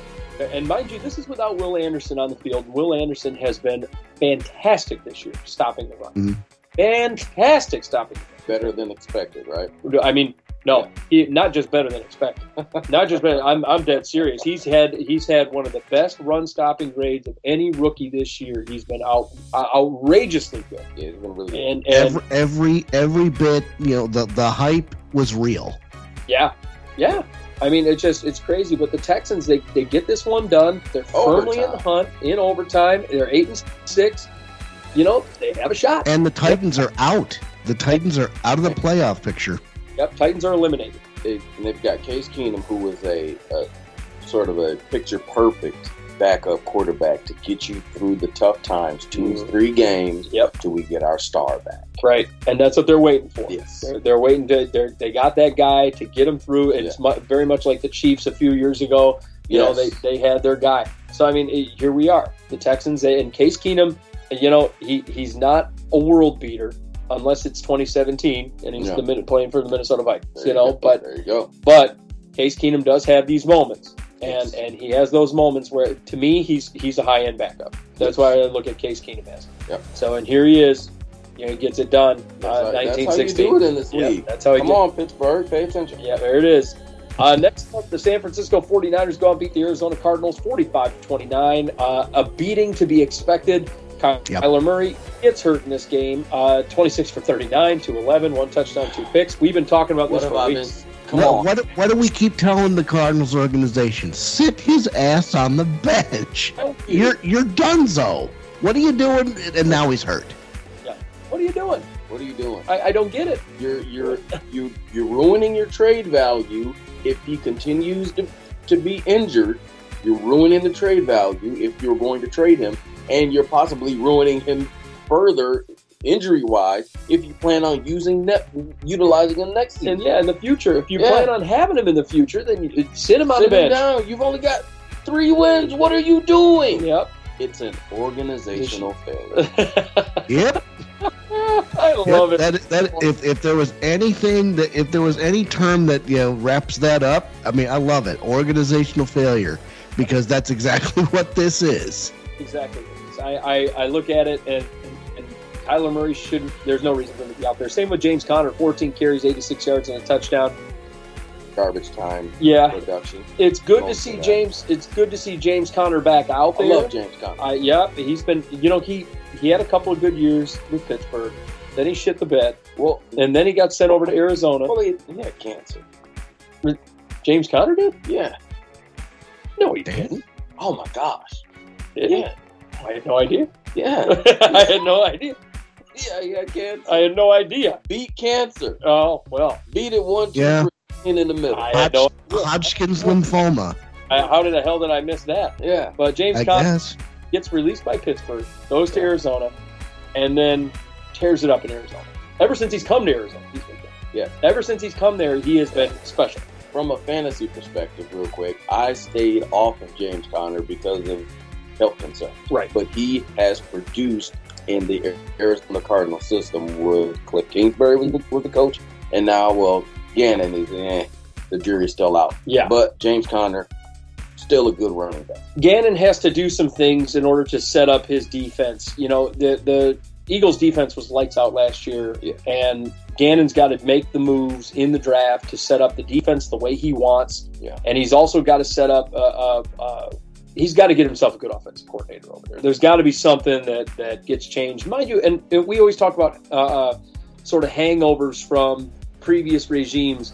I hate to put it like this, but Kyler Murray is technically a hangover from a previous regime. Cliff Kingsbury loved him. He was definitely a headache. Yeah, and he's been a headache, and now here we are. Yeah, it's like hangover. I get it now. There it is. It just clicked. Yeah. No, but Kyler Murray, he's from a previous regime, and I don't know that Gannon likes him that way. I don't know that he must not. He keeps putting him out there. Yeah, he's just go get hurt. Yeah, go get hurt, kid. But if you look at certain put guys, this helmet on, run into a wall. Yeah, who do you think? I mean, let's say you're Gannon right now. You're Jonathan Gannon, and you're looking at, for example, your running backs. Are you retaining James Conner, or do you feel comfortable with Emari Demercado? I like Emari Demercado. Mm-hmm. I really do. He came in admirably for TCU when Kendre Miller went down in the playoff last year, beat Michigan. Ha! Alex shakes his head. Yeah. Fumbled the ball on the one penis line and fumbled the ball on your last drive. Good job. Yep. Demercado. I really like him. He's an RB2. So you need to go get somebody, right, or keep James Conner. I think they'll keep James Conner. And that's what I think. But they've got to get. If you're not sold on Kyler Murray, if Jonathan Gannon's not sold on him, send him out the door. Got to put him somewhere else. Yeah. There are plenty of places that'll take a guy like Kyler Murray. Yeah. I do think that New England, and we'll be talking about New England shortly here. I think they're going to be shopping for a quarterback. Kyler Murray might be their guy. I like that. Look at this. You look at 3-11, organizational failure. Right, with the Cardinals. Now, juxtapose that. 11-3, one of the best organizations in the history of the NFL. Yeah, the 49ers. Yeah. If you look at the 49ers and the way that they've executed and the way that John Lynch has performed as a general manager, he's one of the best general managers in football. Absolutely. And it's not close. It's not a question. He sees every penny. Oh, yeah. He sees the talent. He understands the game. You can, and he gets these guys on good contracts. They needed a good running back. They needed a running back last year. They went out and got Christian McCaffrey, and you could see best running back in the league. Yep, and he's paying dividends for this team.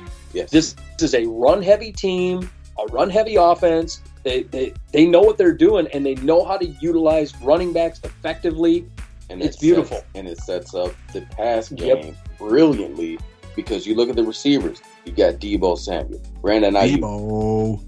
Have great games receiving wise, but it's in their bag. Yeah, they didn't have to because Christian McCaffrey was ripping them on the ground. They didn't have to because Jordan Mason had 20 yards.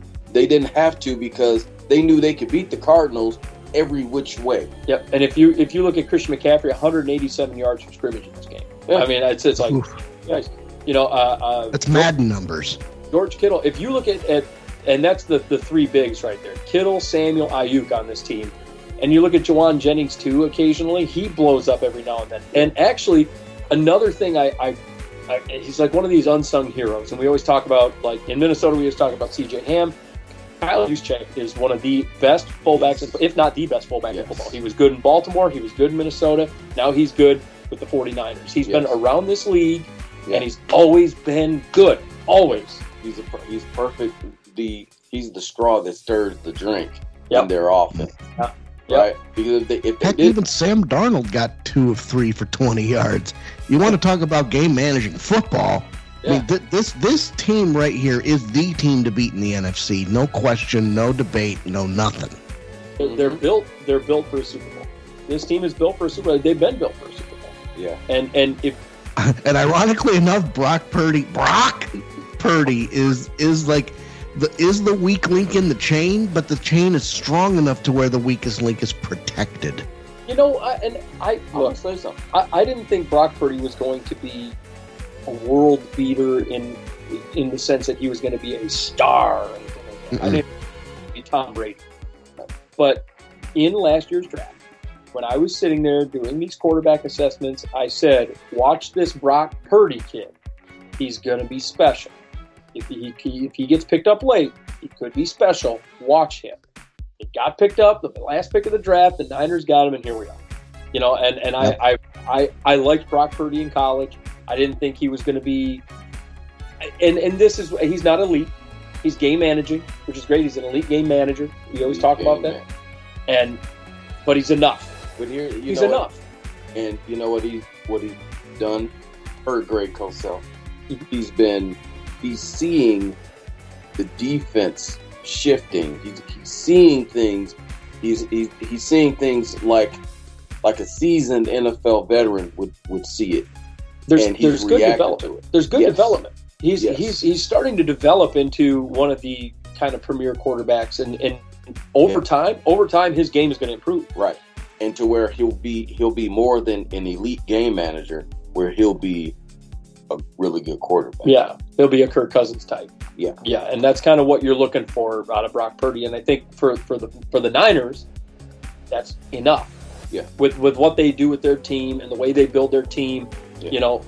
And it's very similar to what Baltimore did for years for Joe Flacco. Joe Flacco, they built a really good defense, and they had a really good run game, and Joe Flacco was able to be an elite game manager, and that's what he was throughout his career. Joe Flacco, I mean, outside of the one beautiful playoff run in 2012, they went to the championship, and that was great. He had a 10 touchdowns, no picks. Tyler has documented it, okay? It was this glorious thing. Great run. It was a great run. But at the end of the day, here we are. Brock Purdy is in a very strong position as an elite game manager. Is he going to develop into a star? Who knows? We'll see if he's going to develop into one of those great quarterbacks of the league. And people have firmly stuck him in that MVP discussion too. And look, I don't know about all that. I agree. I don't think he's 16 of 25, right? Yep. Cardinals didn't blitz him. No, they didn't. So 5 without a blitz. Yeah. Okay. Question of the day. All right. So we'll see. Speaking of no pass rush, let's talk about this game. The Rams go out and beat the Commanders 28-20. No teeth. Yeah, the Commanders. No teeth. Yeah, the Commanders have no teeth. Yeah, they're a disaster. They are a disaster at this point. Scary Terry McLaurin, 6 receptions, 141 and a touchdown. That's probably his best game of the year. Against a really bad Rams defense. Jacoby Brissett, 8 for 10, 124, 2 touchdowns in this game. Sam Howell did get pulled out of this game. He was 11 for 26 for 102, a touchdown and a pick. The Commanders are a disaster. I think Ron Rivera should be fired at this point. This is the Rose is off the bloom. Well, we've come to the end of the road. Unbelievable. Ron Rivera's got to go. He does. Mm-hmm. Not true. He's a very human being over here. New owners, new organization. Clean out the attic, clean out the basement, and just get yourself a new coach. Maybe get yourself a new GM. But I mean, it's time. It's time for Riverboat Ron to sail off into the sunset. I believe firmly that Eric Bieniemy should be the head coach of this football team. And then what's going to happen? And everybody's going to bitch and complain that he's too mean. Oh, my God. Here's what's going to happen. You've given away all of your defensive assets, your top defensive assets. Yep, you got to rebuild. You're in rebuild time. You're now in rebuild time with a brand new coach, and now you set your franchise back 3 years. That's what they're going to have to do. I mean, they're already set back. Yeah. We're already there. I mean, you can't go any lower. I mean, I'm sure you can just a little bit, but I mean, like, you're basically at square one, right? So, I mean, to me, it's like, all right, get Eric Bieniemy, let him get his guys, let him do what he's got to do, and let's just rebuild this football team. And I understand in this league, patience is not, a very You need to start doing competitive rebuild. This is what the league's turned into. Yeah, competitive rebuild. It has because these guys, these owners, and what are they with the TV rights and the billions of dollars available? They don't want to sit back and lose for 3 years in a row before they finally start seeing a return on their investments. No, they want it now. They want it that you might have 2 years. Yeah, right. And I think Eric Bieniemy. I think he could be the guy that turns this around. They got to give him a true opportunity. And I don't think Ron Rivera has given him a true opportunity here. I don't think that the Commanders as an organization is an organizational failure. Organizational failure. Yeah, exactly. They have not given T-shirt. Yeah, they have not given Bieniemy a real opportunity to be a great offensive coach here. And you get these players bitching and whining that he's too tough on them. Well, guess what? You never had a coach that wasn't playing. Like Eric Bieniemy, and Bieniemy may be rough, but he expects a lot of his offenses, and he should be a head coach in this league. Yeah, he should be, and those hard-nosed coaches usually wind up being the best coaches. Yeah. So I mean, Mike Tomlin. Yeah. So I mean, that's what Eric Bieniemy needs. They need to put him out there. In the meantime, on the other side, the Rams, man, I'll tell you what, they're right in the thick of it here, man. You got Matt Stafford, who's been playing the best football he's played all year. He's been red hot, 25 for 33 in this game, 258, 2 touchdowns. Kyren Williams, baby, 152 and a touchdown. He had himself a great game in this one. And also back from that injury, brother, it was like nothing happened. Yeah, exactly. And I mean, he had a great career at Notre Dame, and here we are. He's doing everything. I mean, 27 carries, 152 yards. McVay loves him. Yeah, he loves him, and he's at 27 carries, 100. It's like he gets stronger as the game goes. Yes, it was beautiful. He had a 5.6 average, which is great. And also Cooper Kupp, Puka Nacua, Cuckoo, and Poo Poo. Yeah. 5 receptions, 50 yards for him. Cooper Kupp, 8 receptions, 111, a touchdown. Stafford.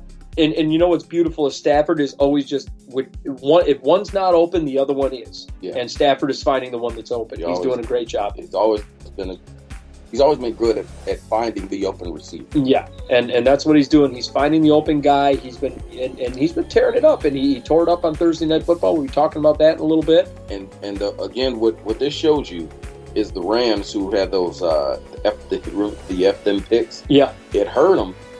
Right, last season it did. It hurt them last year, but they picked up the pieces. Yeah, they've had a competitive rebuild. Yeah, that's it. That's what it's become, brother. Because you look at those 5th, 6th, 7th round picks that they've had, and the free agents that they picked up, the undrafted free agents, brother. And they found they found great players in Puka Nacua and Kyren Williams. Kyren Williams, 5th round pick. Yeah, Puka Nacua, 5th round pick. I mean, they're finding these guys late in the draft that are going to be special. Les Snead knows what he's doing. He does. He's a very good GM. I mean, if you want to talk about GM of the year, you might be talking about Les Snead. There you go. So next up, Buffalo goes out and beats the Dallas Cowboys 31-10. The Buffalo. This made me happy. Yeah, they stomped the Cowboys. And I got to tell you, it wasn't even Josh Allen. It was a lot of James Cook, man. 25. Yep. 179 yards and a touchdown. He also had some numbers through the air on top of it. He goes out 2 receptions, 42 yards. Stephon Diggs got 4 catches for 48 yards. Yeah, the book, you can run on that. You can run on, I don't know for any team, but you can run on most teams. But on Dallas, they're susceptible to it. They're very. Yeah. And now you look at this.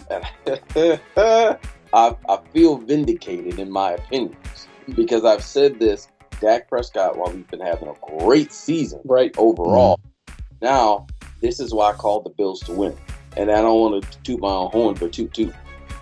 Dallas, on the road have not been good. No. Dak Prescott on the road has not been good. Now you take him on the road, outdoors, weather in Buffalo, right? Little wind and rain. What happens? He turns into a pumpkin. And Mike Valenti would say. I also want to point out here, and I would be remiss if I didn't take note of this. Yeah. There has been one team that Dallas has beaten that's been considered good, quote unquote. Right. And it's Philly. Right? Yeah. If you look at their schedule, and we got all excited, and for a while there, you got all excited. This last week, I went back and looked at their whole schedule. Yeah. It's been them stomping a lot of bad teams At home. Really just molly-whopping bad teams. Which you're supposed to do, Which by you're the way. supposed to do, yeah. But they've been beating on bad teams and bad defenses and whooping up on them. And they whooped up on Philadelphia. Yeah. And Philadelphia has a bad defense. Especially their secondary. Their secondary is a disaster. And you look at Dak Prescott throwing the ball well in that game, but it's a bad Philly secondary. And Seahawks too. Yep. And you look at like Darius Slay, for example. Darius Slay has not been the same guy. Father Time does no jobs, and he's catching up to him. Injured and out. Yep, injured and out. And here we are. And really, when he's been in the game, he really has lost a step. I mean, we have not seen the best of Darius Slay. No, we saw the best of Darius Slay last season. Yeah, and now we're not seeing the best of Darius Slay. But if you look at, again, this is what I'm talking about, too. If you look at that Philly team from last year, how many good teams did they take on? Not many. They had a really set up. It was set up for them to really, do well, and they did well. They did well, but they beat up on a lot of really questionable bad teams. Yeah. And here we are.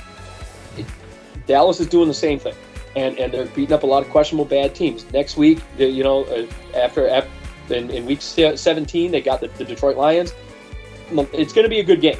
Yeah, it's going to be a good one because both these teams have their ailments on the defensive side of the football. Yeah. Both of them do. The Lions secondary has been abysmal. And Dak can take advantage of that. And then on the other side, if you look at the run game, you got to know that Montgomery and your boy Gibbs, your boy Jahmyr Gibbs, they're going to try and take advantage of that bad Dallas run defense. Yes, sir. So, I mean, there's questions here now. And now, so just like the Eagles got discovered earlier in the year, this is how you beat Philly. Yeah. This is how you contain Jalen Hurts, right? Yeah. And Philly's on a skid right now. This is kind of the same thing, We figured out what you can run on Dallas. This is how you beat Dallas. Yep. You run the goddamn football, and that's what it's going to be. So Dallas goes out and drops this one. On the other side, the Bills, Josh Allen 7 for 15, 94 yards and a touchdown. What? Is this Kirk Cousins during the run the zone run days? This is Brady, the OC for Buffalo. Joe Brady. Joe Brady. Yeah. Yep. This is Brady.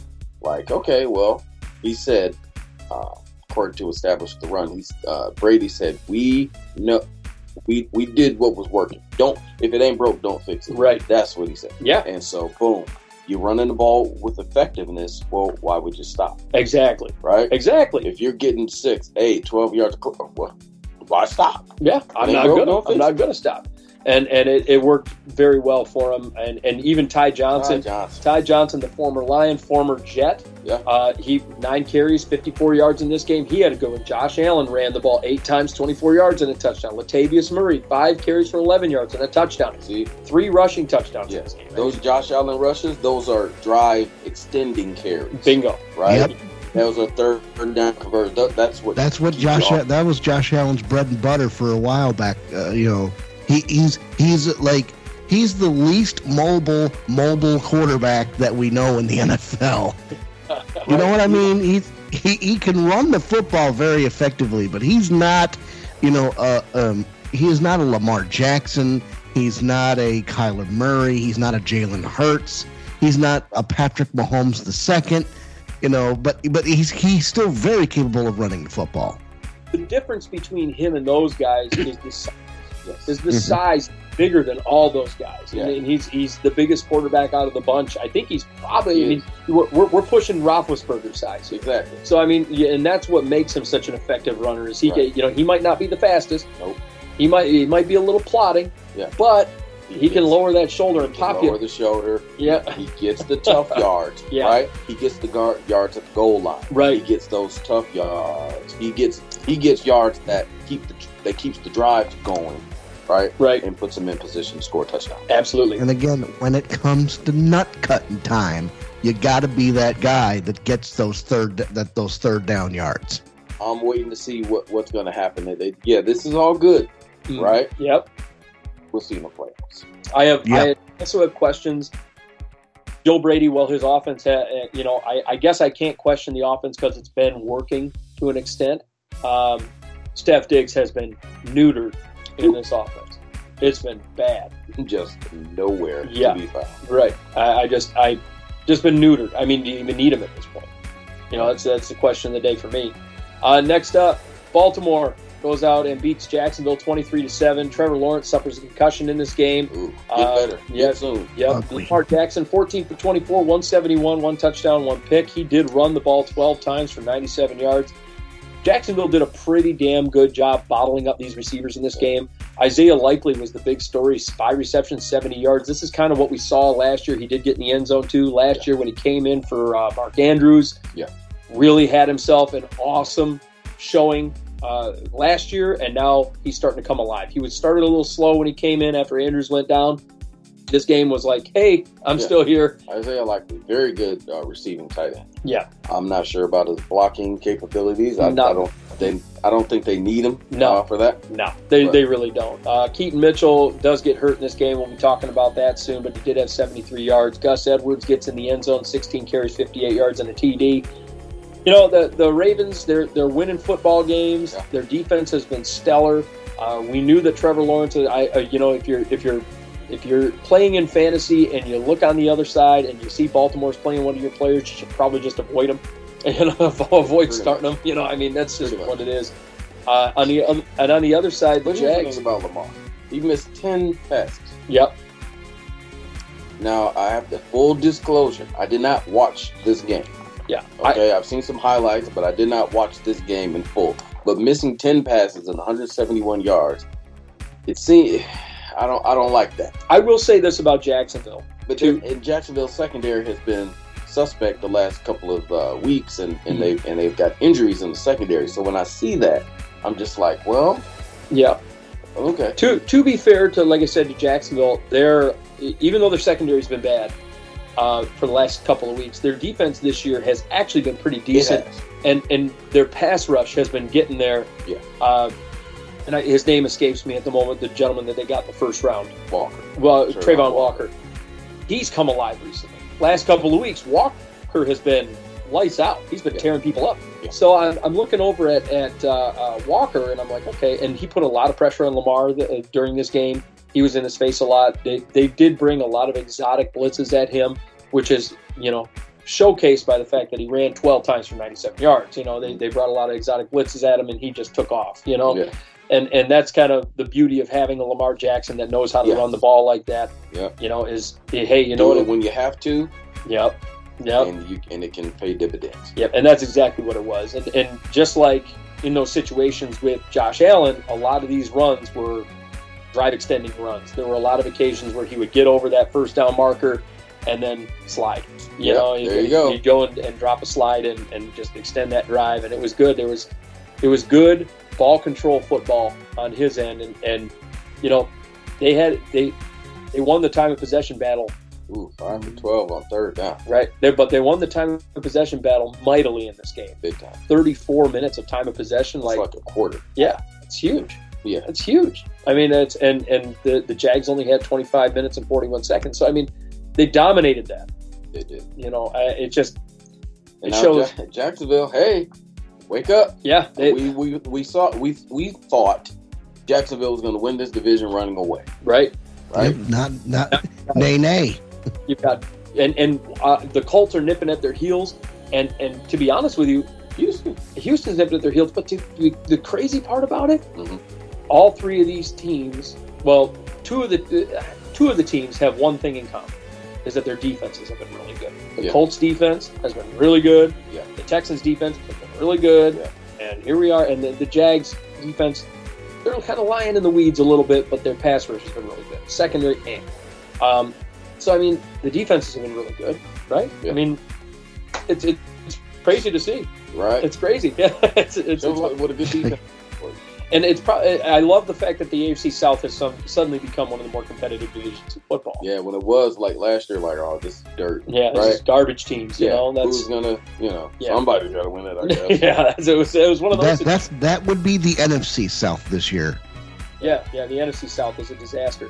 And then last but not least, Monday Night Football, the Eagles drop one to the Seahawks last minute. Drew Lock has a glorious last-minute drive down the field, scores a touchdown. Jalen Hurts, 17 for 31, 143, 2 interceptions. He did have 13 carries for 82 yards, 2 touchdowns. But, hey, Seattle gets it done here. What's crazy to me is their defense locked down a lot of these receivers, and they did it without Devin Witherspoon on the field. So, I mean, I like that a lot. I'll say this. To be fair, Jalen Hurts was sick. Yep, sick, hurt, Sick and whatever. hurt. Yeah, Yeah, he's hurt too. He's definitely hurt. So you got a little bit of an asterisk. Yeah, Just a little. Yeah, a little bit. But Drew But Lock. he played. But what have we said this entire year? You know, like right around the midpoint of the season, we started thinking, hey, this Philadelphia Eagles team can be beaten. Yeah. And then obviously circumstances have arisen to where that's a little more, it's a little more predictable, makes a little more sense. But we've said that they could be beaten, and here it is. Because look at the schedule that they've played in the last 5-6 weeks, right?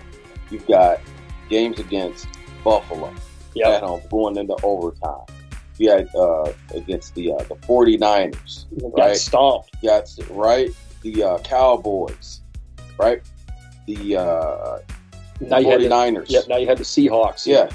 So it's been a rough go for the Eagles. This has been a rough stretch, right? Because they had the Chiefs, Cowboys, Chiefs, Cowboys, Commanders. Bills, They let the Commanders drop 31 on them. Yeah, right? But yeah, you go Cowboys, Chiefs, Bills, 49ers, Cowboys again, and then you got to go on the road to the Seahawks. Right. So look at that stretch. Tough Again, stretch. That's a tough ass stretch, and they beat the Chiefs, Eagles, Mm. right? They beat the Chiefs. They beat the Cowboys in that stretch. They beat the Bills in that stretch. Right? But I think that's what it took all of their energy to beat those teams. You got that overtime game in there. You have a mental challenge to get over with the Chiefs. And the Bills, they fought them all the way tooth and nail. Yeah, that's overtime. Overtime. Yeah. Divisional game against the Cowboys. Those are always tough. But the 49ers, that was the game where they had it. Everything got taken out of them. Right. And then they lost to the Cowboys. And then you got to go on the road, sit quarterback, Monday night, and you lose to the Seahawks. Yep. And now they've got another Monday night show or Monday afternoon showdown on Christmas. On Christmas. Then they're going to be taking on the Giants. Now, this should be a foregone conclusion. Should be a foregone. Yeah. Should be. This almost should be like one of those games where you're able to rest. Yeah. You're finally able to calm everything down These from it. last 3 games, Giants, Eagles, Giants again. Giants, Cardinals. Yeah. Yeah. Giants, Cardinals, Giants again. Right. The Eagles will be just fine. Yeah, and that's Yeah. and then on the other side, the Seahawks find themselves in the hunt still for that playoff spot. Drew Lock keeps them alive. The best game I've seen them play since Missouri. Absolutely, it was it was the best. Well, and Drew Lock every now and then pops up on the stat sheet as it's Drew Lock had a really good game. It happened a few times in Denver. He had the game where they were up on the Vikings real big a few years ago, and Drew Lock actually had himself a good game in that game. But they're just this is one of those games where Drew Lock popped up on the stat sheet. But this shows you how troubled the Philadelphia secondary is when Drew Lock is going 22 for 33 for 208 and a touchdown on them. Especially with And another good story, Kenneth Walker III, 19 carries, 86 yards, and a touchdown.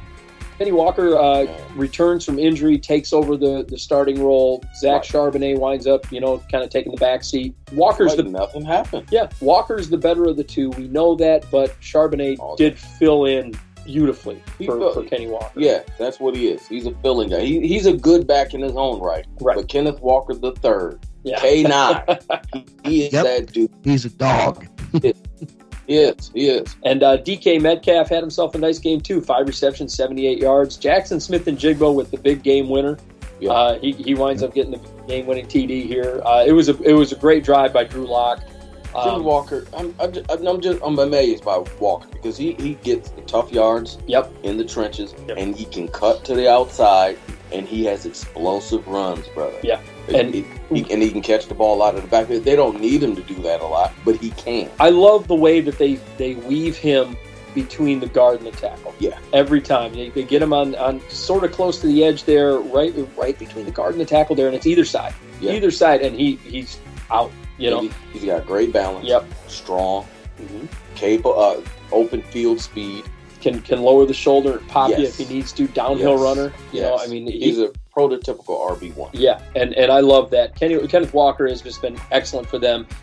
And you know, the Seahawks, man, if they make it to the playoffs, if they wind up, you know, squeaking their way in, because that's what it would be at this point, is them squeaking their way in, they could be a threat to somebody at some point. And with that, those are your scores for Week 15 in the NFL. Moving into our top performances of the week, let's chat about the top performances before we jump into a break here. Number 10, Chris Godwin, man, 10 receptions, 155 yards. This is what we've been waiting for from Chris Godwin, right? I mean, we thought he was poised for some kind of breakout year, and we were waiting for it. And then Mike Evans. This is I was just saying, you know, hey Chris, you know, we were looking at, hey Chris, come on, clock's ticking. Oh, there he is. Yeah. So finally. And Baker Mayfield, you know, there's been a lot of Mike Evans love. Yes. Lots of Mike Evans love. Yes. Chris Godwin finally gets some love. I think Mike Evans is like, well, this may be my last year here. I think this is a contract year. I think he's done. Off. Yeah. We're going to see what's going to happen. It's going to be real interesting to see where Mike Evans might end up. He's going to wind up being one of the best free agents out there this year. And somebody's going to wind up with a great number one receiver. And imagine if he goes to a place, you know, say the Raiders retain Devontae, and then you go out and get Mike Evans and get that 1-2 punch. I think that would be terrifying. That'd be nasty. Right. Number 9, Ty Chandler, man, 23 carries, 132 yards. He had a 5.7 average in this game, 1 touchdown, and he also had 3 receptions for 25 yards. Yeah. This was the breakout game, right? Absolutely, because, again, he's been on the bench. He's been in bubble wrap all season pretty much, and now I've got the opportunity, and this is what you are supposed to do when you get the opportunity. Right. And I've been saying all year, really for about 7 weeks now, that Ty Chandler is the better runner between him and Alexander Madison. Yeah. And he finally got to showcase it. Yeah. And this is one of those moments where you're kind of hoping that Kevin O'Connell is not, and it's been one of Kevin O'Connell's faults. He is too loyal to certain players that he shouldn't be loyal to. And I feel like Alexander Madison is going to possibly get that loyalty from Kevin O'Connell that he shouldn't be getting. Ty Chandler should be the de facto number 1 moving forward. Yeah. That's the guy that's going to give you the most love. And Alexander Madison is just not the guy. We've seen it. We know how that movie ends now, right? Yes. So Ty Chandler should be the guy, but we'll see. Madison's the goal line back. Yeah, exactly. Number 8 goes to Scary Terry McLaurin, 6 receptions, 141 and a touchdown. He has his best game of the year. This is what we wanted to see out of Terry McLaurin. All season. But the Eric Bieniemy system is kind of ripped from the Chiefs. As you see the Chiefs, where the targets are all spread out. Yeah. Right? Yep. But you get a lot to the tight end. Yep. And that's what's been happening because Logan Thomas has been getting a lot of targets in this Commander's system. A lot of spread offense. Yeah, a lot of tight end usage. So, I mean, it worked out well for Logan Thomas and company, but Terry McLaurin finally showing up on the stat sheet here. I'm happy to see that. Number 7 goes to Jalen Waddle, 8 receptions, 142 yards and a TD. You know, this is another guy where we've been waiting for this. You know, he's had a very quiet year comparatively because Tyreek Hill's been getting all the love. For a shorter guy, that shadow is very long. It is. For Jalen Waddle to get out from underneath. Yeah. But he finally did. Yeah. And you know, Hill goes down with the ankle injury from last week 2 weeks ago now. And now here we are. Tyreek Hill is on the bench. Jalen Waddle comes in as wide receiver 1 and shows he can be a wide receiver 1. They have a 1A, 1B situation over there. Yes. And that's so ideal, especially in this offense. Tua Tagovailoa has got to be happy knowing that he's got Jalen Waddle to throw to all the time. But yeah, Waddle, man, winds up as number 7. Number 6, Kyren Williams. We just got done talking about him not too long ago. 27 carries, 152 yards and a touchdown. He had a 5.6 average on this game.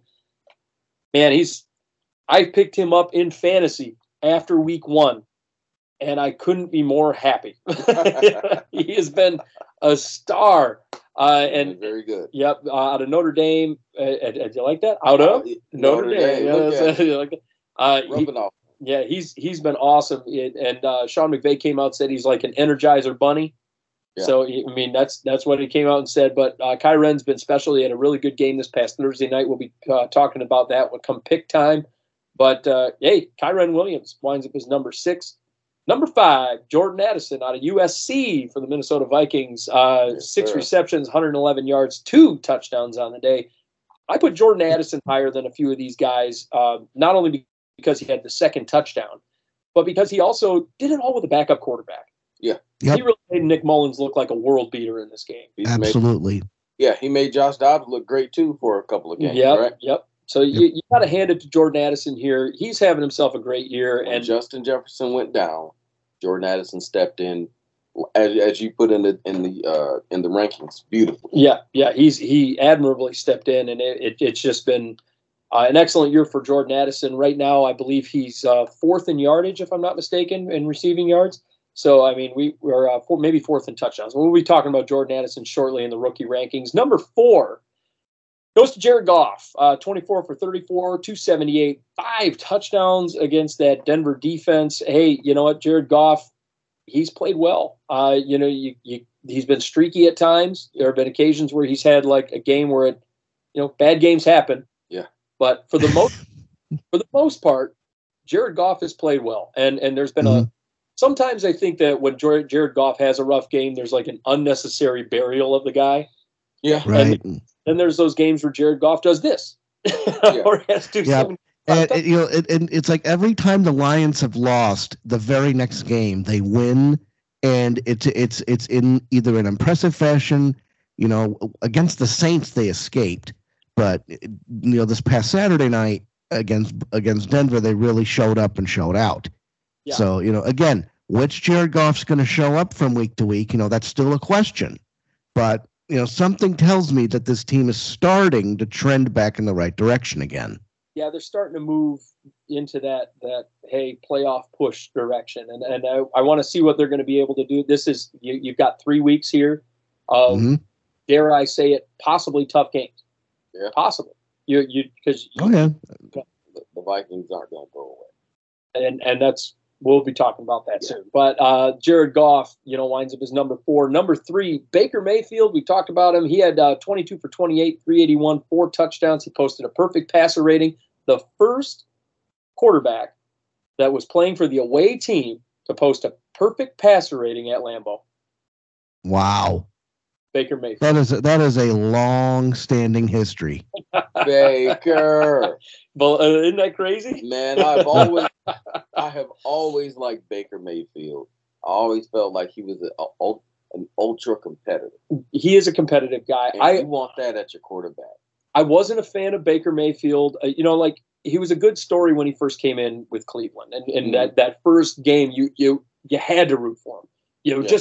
Right. You had Cleveland. They were so bad for so long, and they lost so many games in a row. And then he comes on in prime time, and you're like, "Oh shit, here comes!" And he came out and tore the fucking house down, and you're like, "Man, this Baker Mayfield kid might be for real." And then he started to suck. Yeah. And then he went down to Tampa, and everybody had all these questions. Look, they're 7-7 right now. I get it; they're 500, but he surprised me.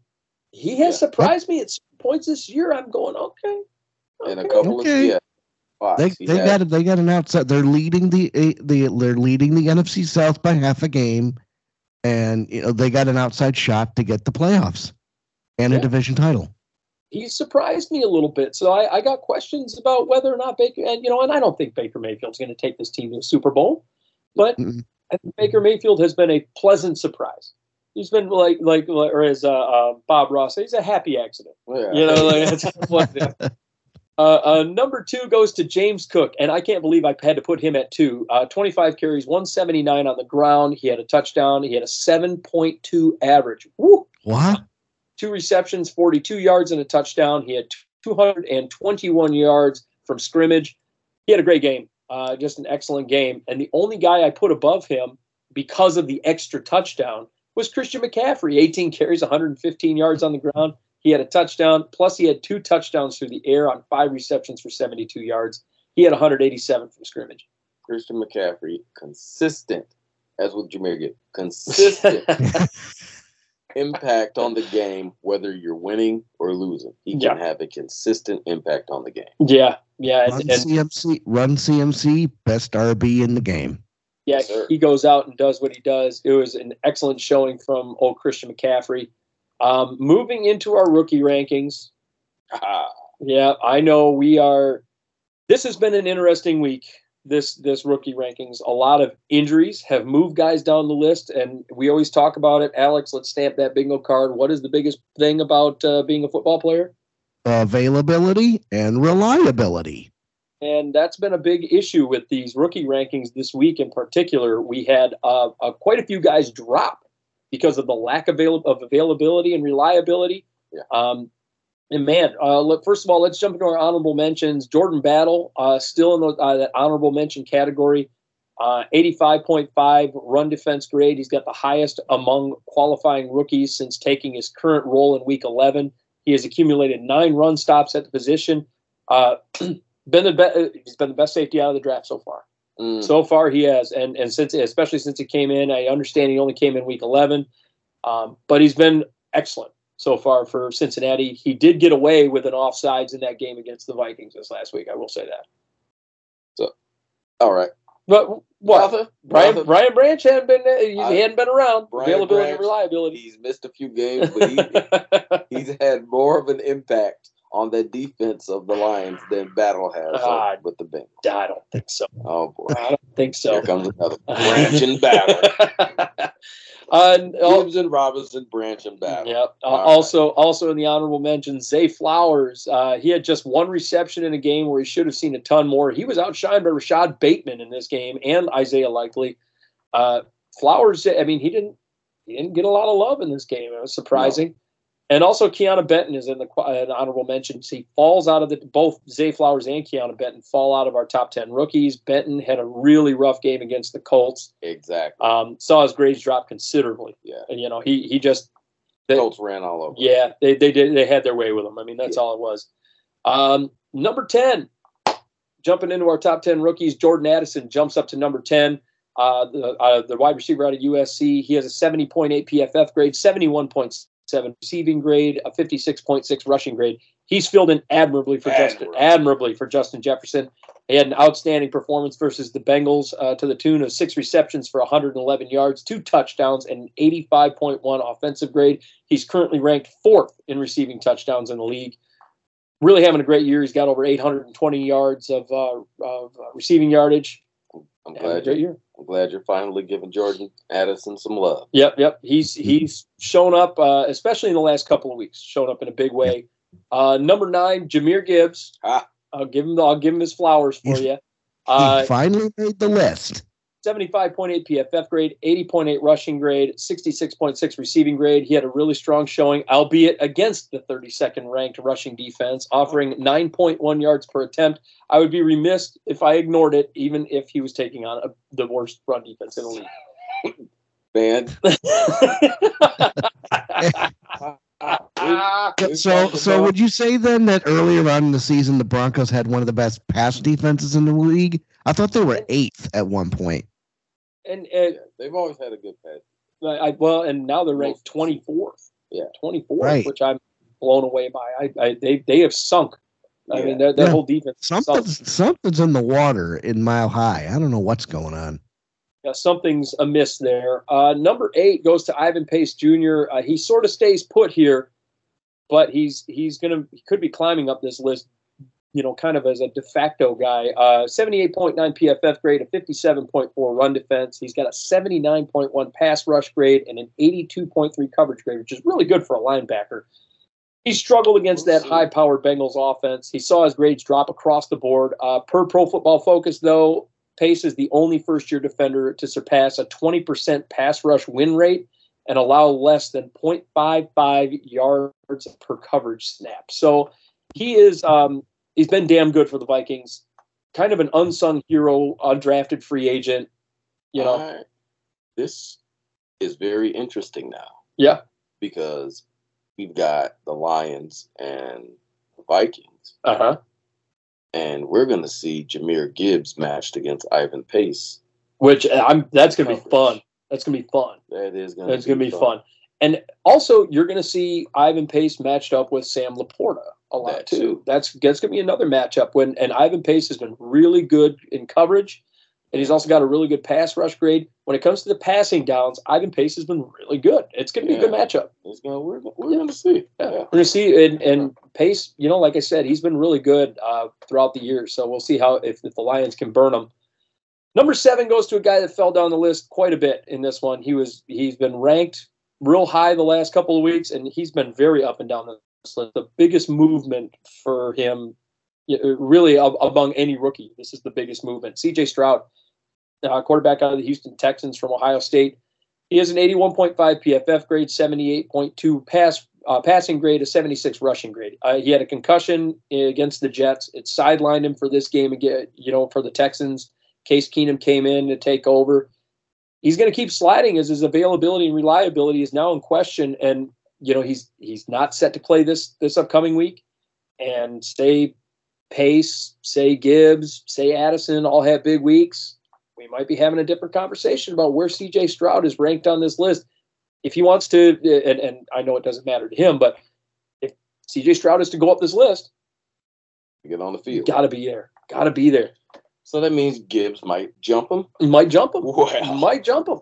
Jumped him already. Okay. I don't know about that. I don't know about jumped him already. I don't know about that. Number 6 goes to Will Anderson Jr. He also falls down the list a little bit. He was up in the top 3. He falls down, man. He was out in this game. 80.5 PFF grade, 80.1 run defense grade, 74.1 in the pass rush, and a 70 coverage grade. He's been really good across the board. This last week, sidelined with an ankle injury, so he slides down the list. Per Pro Football Focus, though, through week 14, Anderson racked up 51 total pressures, the most of any first-year defender, and it amounts to an impressive 14% pressure rate, 14.5%. So he's got a pretty damn good pass rush grade. Yeah. And his run defense has been out of this world this year. He's been just as good as advertised. Yeah, absolutely. Absolutely. Definitely worth the pick. Number 5, how the mighty fall. He goes from 1 to 2 to 5. Devin Witherspoon, the corner for the Seattle Seahawks, out of the University of Illinois, 83.3 PFF grade, 82.8 run defense, a 91.4 pass rush grade, a 77.7 coverage grade. The trouble for him, and those numbers are really great, trouble for him is the rib injury he suffered in week 14, kept him off the field for week 15, so he takes another slide. Per Pro Football Focus, 83.3 overall grade, ranks 5th among 128 qualifying corners this season. So very good, but he's probably going to miss another game. Yeah, it's kind of looking that way. So Witherspoon is likely going to be out this upcoming week as well. We might see another slide from him. But Witherspoon has been very good this year. Very good. He's been impressive. Number 4 goes to Sam Laporta, the tight end for the Detroit Lions out of the University of Iowa. He pops up the list. He had a damn good matchup here against the Broncos. 75.8 PFF grade, 79.5 receiving grade, 56.4 rushing grade. He had a big day. In 24th ranked pass defense, he took advantage of it. 5 catches, 56 yards, 3 touchdowns. It couldn't be ignored, the 3 touchdowns. Cannot be ignored. So he pops up the list, jumps up to 4. Number 3. He's had a good season. He's had a good season. There have been a couple of games where he got, held in check. The Buccaneers game comes to mind because you got, some Levante David. Yep. Freaking. A few. He's had a little bit of a drop issue. But ultimately pretty damn good. He's had 5 drops on the year. But the Lions love to use him out of the slot. Yeah, and when you need a play, Goff is going He's throwing it to Laporta. Yeah, He's got the trust of Jared Goff. he's not really an inline tight end like we're used to seeing. Right. And that's something that we're seeing differently out of Sam Laporta and his usage with the Lions.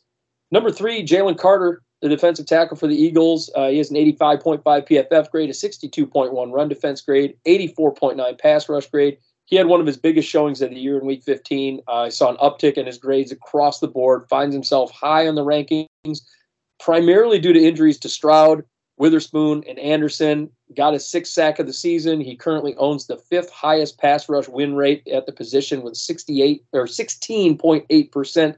So Jalen Carter, he's been up and down a little bit. We still question the attitude. We still question the work ethic, but ultimately, so far, okay. The production seems to be there. Yeah. Now, see, there's another aspect to this.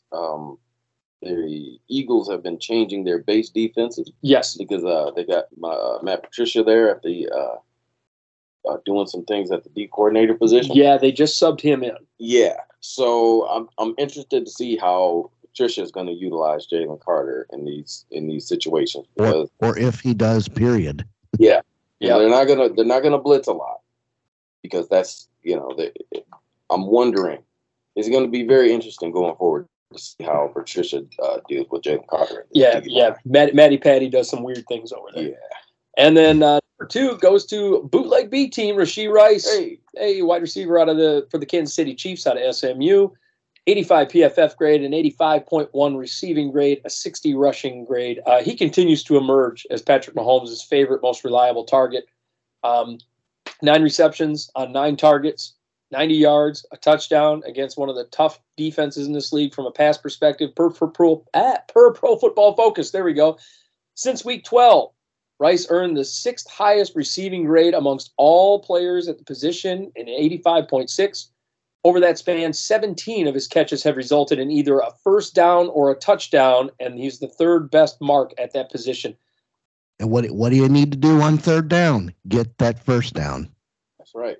Yeah, he's been down to trust. Yeah, trust with your quarterback. Yep, nine catches on 9 targets. I mean, that speaks for itself, exactly. Right? I mean, he gets open and he catches the ball. He doesn't have a lot of drops. He's been damn good for this Chiefs team. Yes, he has. And that's kind of what I think when we talk about availability and reliability. In this case, Rashee Rice is getting open, so he's available, and he's reliable. He ain't going to drop that ball. Yeah. And he's not going to go out and fumble. He's not going to do those things. Or line up off sides, Kadarius Toney looking at you. Dropping big passes at the last minute. Oops, what? I've got the perfect line. I've got the perfect scenario to keep Kadarius Toney from jumping off sides. What's that? Keep his ass on the bench. Yeah, that's probably a good idea moving forward. Yeah. And number 1, he's been near the top of this list all year long. We got to talk about him. One of the biggest surprises of the year. Yeah, Puka Nacua. Poo-poo. The wide receiver for the Rams. Sorry. Out of BYU. 89.4 PFF grade, 86.9 receiving grade, 86.6 rushing grade. Now, these grades include his huge performance from this past Thursday night against the Saints, and he had a big one. He had 5 receptions for 50 yards against the Commanders. Per Pro Football Focus, his 29 receptions of 15 yards or more ranks top 5 in the NFL league-wide. His 2.4 yards per route run leads all first-year receivers, currently 5th in receptions in the league, and 2nd in receiving yards. The guy is Crazy.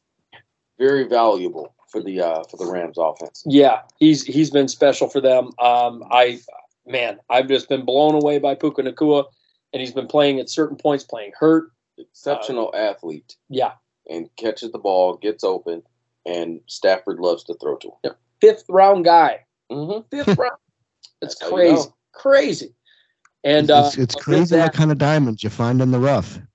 Yep, and we've got a few weeks left to determine who our rookie of the year is. Gibbs still has some work to do, buddy. But we've got a few more shows to determine who the rookie of the year is. Right now, Puka Nacua leading the charge. I mean, man, who would have thought it? Who would have thought it?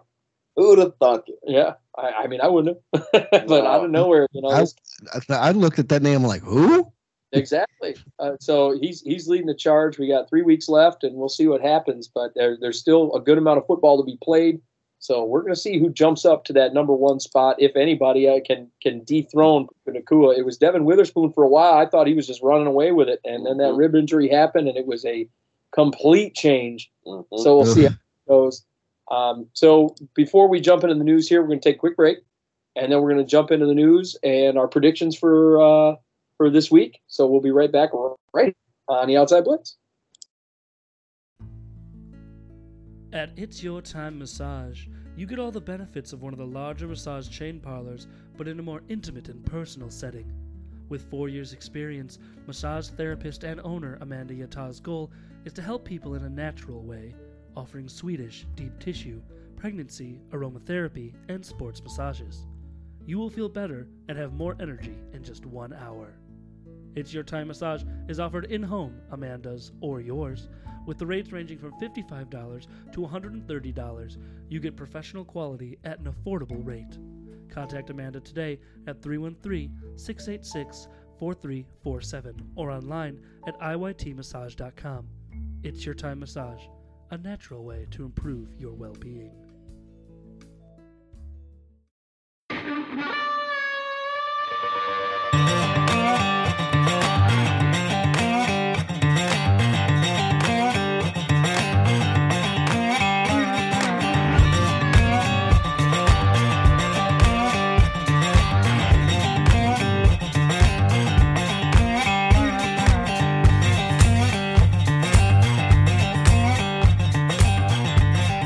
And welcome back, ladies and gentlemen, to the Outside Blitz. I am your host, the fabulous one, Scotty Freytown, here with the bootleg better, the cannonball Alex Steele.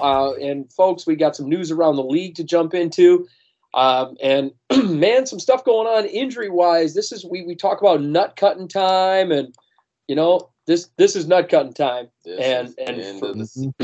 For guys to be hurt at this point in the season with playoff hopes on the line, things like that going on. This is not the time.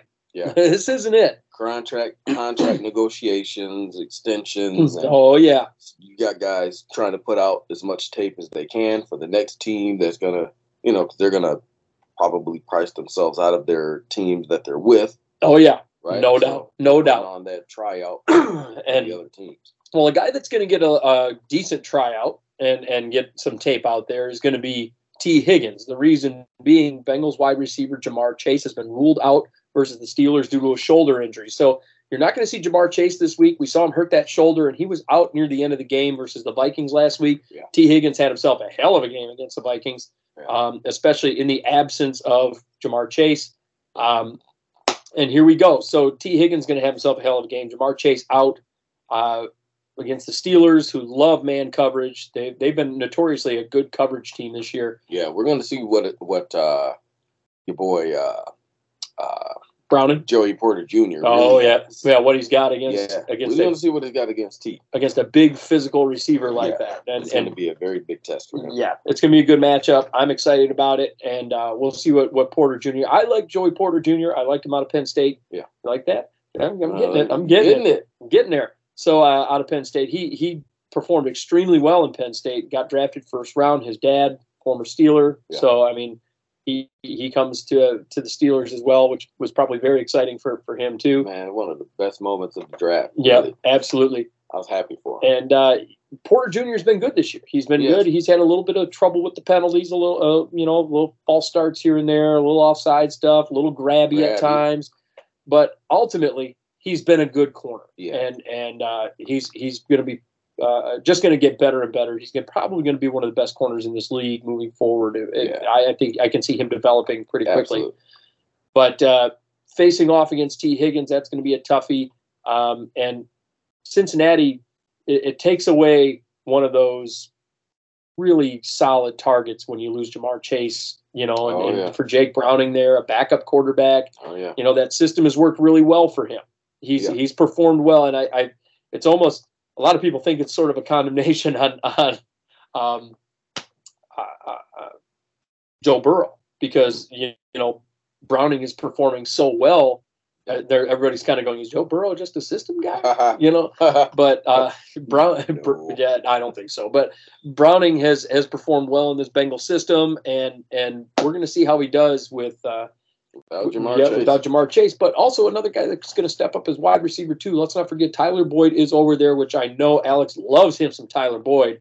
Yeah. And I was no cap. I was legitimately looking at my fantasy lineup. He's and I'm probably giving away tips here, but he is on the waiver wire, and I'm like, do I get him or do I not? Because I'm in the last game of the season, so it's like, you know, it's like, do I get him or do I not? You know, it's.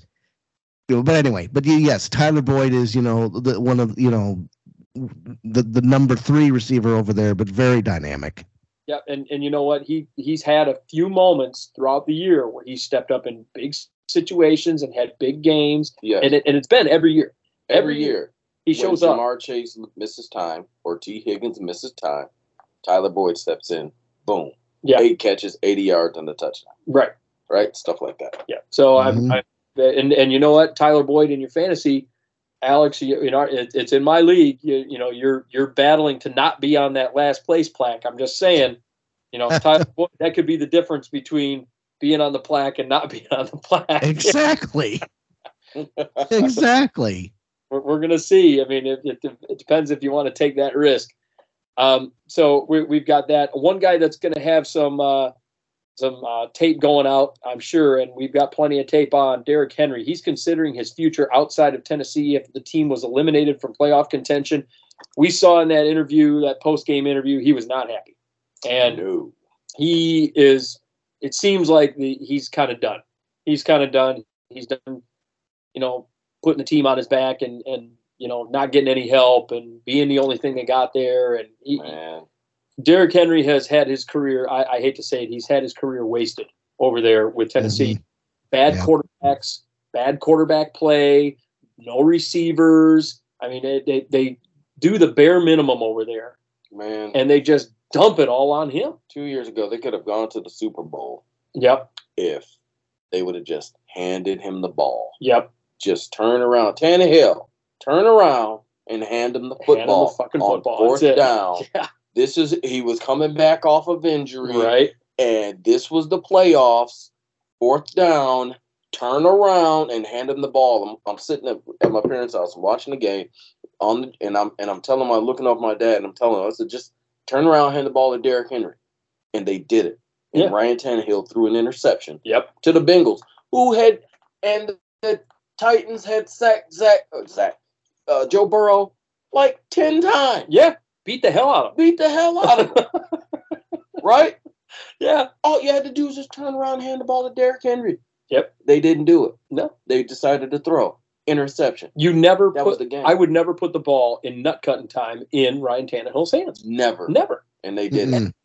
So I'm sorry, Derrick Henry. Yeah. So Derrick Henry probably considering going to another spot here pretty soon, and we're going to see where he goes. But that's going to be an interesting situation.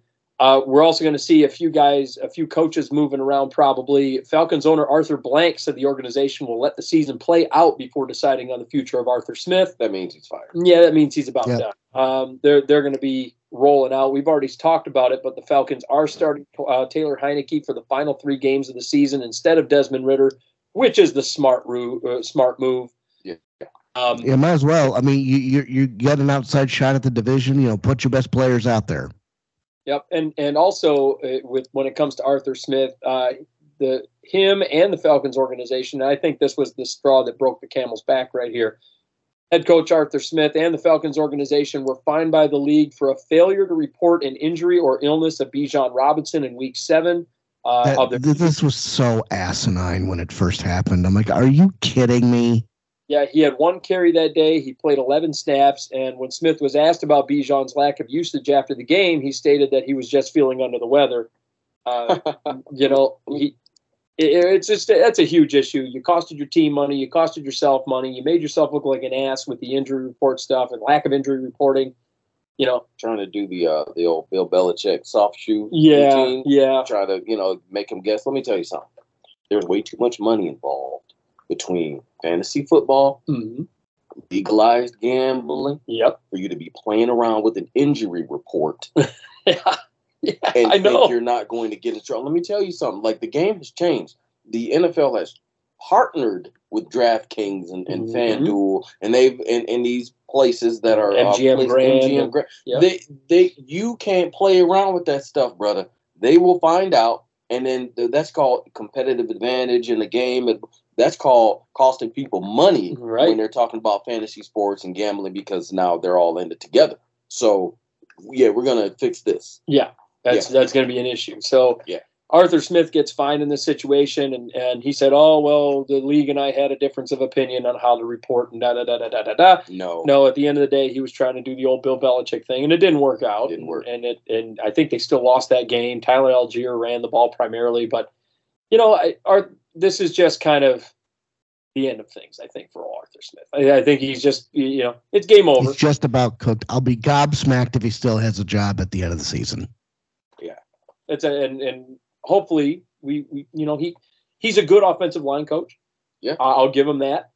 And I think that's about where he's at. Good run game coordinator. Yep. Excellent. Yep. But when we're talking about him being a head coach or even an offensive coordinator, no, I don't like him very much. Because there's no high level coaching traits. There's no high level coaching acumen that you see. Right. And when it comes to there's gonna be games, 2 to 3 games per year, mm-hmm. where you need to beat the other team with coaching. Right. Right. And he doesn't have that. He does not have that. No. And that's going to be a troubling thing. One guy that also could be, talking, that could have his job on the line here. Jets head coach Robert Saleh, he spoke on his job security with the team. He said there's 2 types of coaches: those who have been fired and those who are about to get fired. What do you think the over/under is on Robert Saleh getting fired at the end of the year? Also, for the record, his name pronunciation, I hear Saleh, I hear Salah, I hear Sally. I've heard everything. I don't know how to pronounce this guy's fucking name anymore. I think it's Salah. I think it's Salah, but well, point is, first of all, I think that over/under is probably plus 200. Yeah. I take that back, minus 200. More often than not, would you think that nobody could have predicted that Aaron Rodgers would have blown out his Achilles 3 plays into the season? Right. Nobody would have predicted that. I did. Well, I didn't predict the injury, but I said at the beginning that he was going to get bum rushed. Yeah, he got bum rushed, all right. Yep, and speaking of quarterback issues for the Jets, Zach Wilson is ruled out versus the Commanders this week due to a concussion. Oof. Trevor Siemian is set to draw the start again. So we got that coming. Oh, boy. Feel bad for Sauce Gardner and the defense, DJ Reed and all those guys, because, man, they are getting zero support from the offense. Yeah, there's no complimentary football going on here. At all. None. And it showed last week, against the Dolphins when the Dolphins smoked them. Speaking of the Dolphins. I think Salah is safe, though. Yeah, I think he's safe for 1 more year at least. Speaking of the Dolphins, though, Tyreek Hill's listed as questionable to play versus the Cowboys due to an ankle injury. The video showed up this past week, well, actually just yesterday, of Tyreek little hobbled. I don't know that. I would still put him on the bench. Well, here's the thing. I think that they're going to probably see if he can get out there and start. They know that Tyreek wants to get back out there, mm-hmm. and he was running. He was a little limited, but he was still running. He was still doing his thing. You could see him walking a little bit, just a little gingerly. It wasn't terrible. There wasn't a horrible limp or anything, but it was a little bit there. So yeah. We'll see if he gets put out there. We'll see what McDonald does. We don't know, but it's going to get a little interesting. Very. I think the whole 2,000 yards thing, I think it took on a life of its own. Mm-hmm. And if the Dolphins are smart, they won't force him back onto the field, unlike they did with Tua with the concussions last year. Right. There can be some blowback for that. But, brother, this is – I know you have an individual goal. Yep. But this is a team sport. Yeah, exactly. And if you're not going to be 100% out there, I don't know if I'll put you out there. Yeah, I don't know that, and that's one thing. I think the Dolphins are a little cautious, given the history when it comes to Tua Tagovailoa and what is going on with Tua. But I also think that the Dolphins are a little I guess they're cautious because they want to get ready for their playoff push on top of it. Yeah. They've sort of stuck it in Tyreek's hands and said, we're going to let him decide whether or not he's on the field. We'll see. We'll see if he's out there. That's dumb because according to him, he's definitely going to go out there. He's like, I'll be there. But why would you? Right. So that's to break Calvin Johnson's record. Tyreek Hill would need to average 141 receiving yards per game for the next 3 games. Yeah, and if he goes out there, let's say he blows up for another 200-yard game, which we've seen already out of him. We be having a different conversation come next week. We don't know. Magic numbers 1965. Yeah. If he's not out there, or if he's not healthy, I don't think they should put him out there if he's not ready. But we'll see what the Dolphins do with him moving forward. I'm in agreement with you. I wouldn't put him out there. But hey, whatever. One guy that's not going to be out there is Ravens rookie running back Keaton Mitchell. He suffered a torn ACL versus the Jags. Out for the year. No. Out for the year. I mean, it was nasty enough watching his leg bend backwards, and sitting on the ground. But I'm like, no, not good news. Not good news at all. It was painful to watch. Painful to watch. Well, you seem abnormally upset about this. He was explosive when he got on the field. Man. And I love Keaton Mitchell, brother. He was so good coming out of East Carolina. Had the juice, had some oomph, man. Yep. And if the Baltimore had a run with him earlier in the season, I think they, Now, I personally, I thought that he should have been running back 1. I was surprised that they didn't give him that running back 1 spot after about week 3. Yeah. And a lot of hype about him was happening. There was like this hype train that showed up out of nowhere about Keaton Mitchell, and then they didn't use him as much as they should have. And I believe that Keaton Mitchell should have been getting 20 carries a game. Absolutely. So it's 20 touches at least, right? Yeah. Right. And it sucks. And what is it about being a running back in Baltimore? Well, torn ACLs and Achilles galore. What is it about being a running back in this league, period? I mean, he get driven into the ground, man. But look at Baltimore in general. Yeah, J.K. goes down. Gus Edwards has torn his ACL. Yeah. Justice Hill's gotten hurt in the past. Yeah. He's torn his ACL, if I'm not mistaken. You've had Keaton Mitchell tears his ACL. I mean, there are a lot of lower body injuries for running backs in Baltimore. You better hope Lamar Jackson's not next on the list. Ugh. It's like, man, what is going on? Speaking of running back injuries, Colts running back Jonathan Taylor is set to return versus the Falcons after sitting out with a thumb injury. So Jonathan Taylor will be back on the field. Look, I love Jonathan Taylor. I think when he got drafted, I said he was going to be the best running back out of that draft class, and he has been. I'm a big fan of Jonathan Taylor. I think Me too. I liked him out of the University of Wisconsin. You like that? Yes, sir. And he was awesome. I was surprised to see that he wasn't the first running back off the board in that draft. I couldn't believe that it was Clyde Edwards-Helaire. Because Jonathan Taylor was never utilized in the passing game at Wisconsin, right? Because they didn't throw their running backs all that much. Anyway, they didn't throw the ball a lot, period. Right. But especially to the running backs. But I think he's a capable pass catcher. Right. He just hadn't been, utilized in that fashion coming into the draft.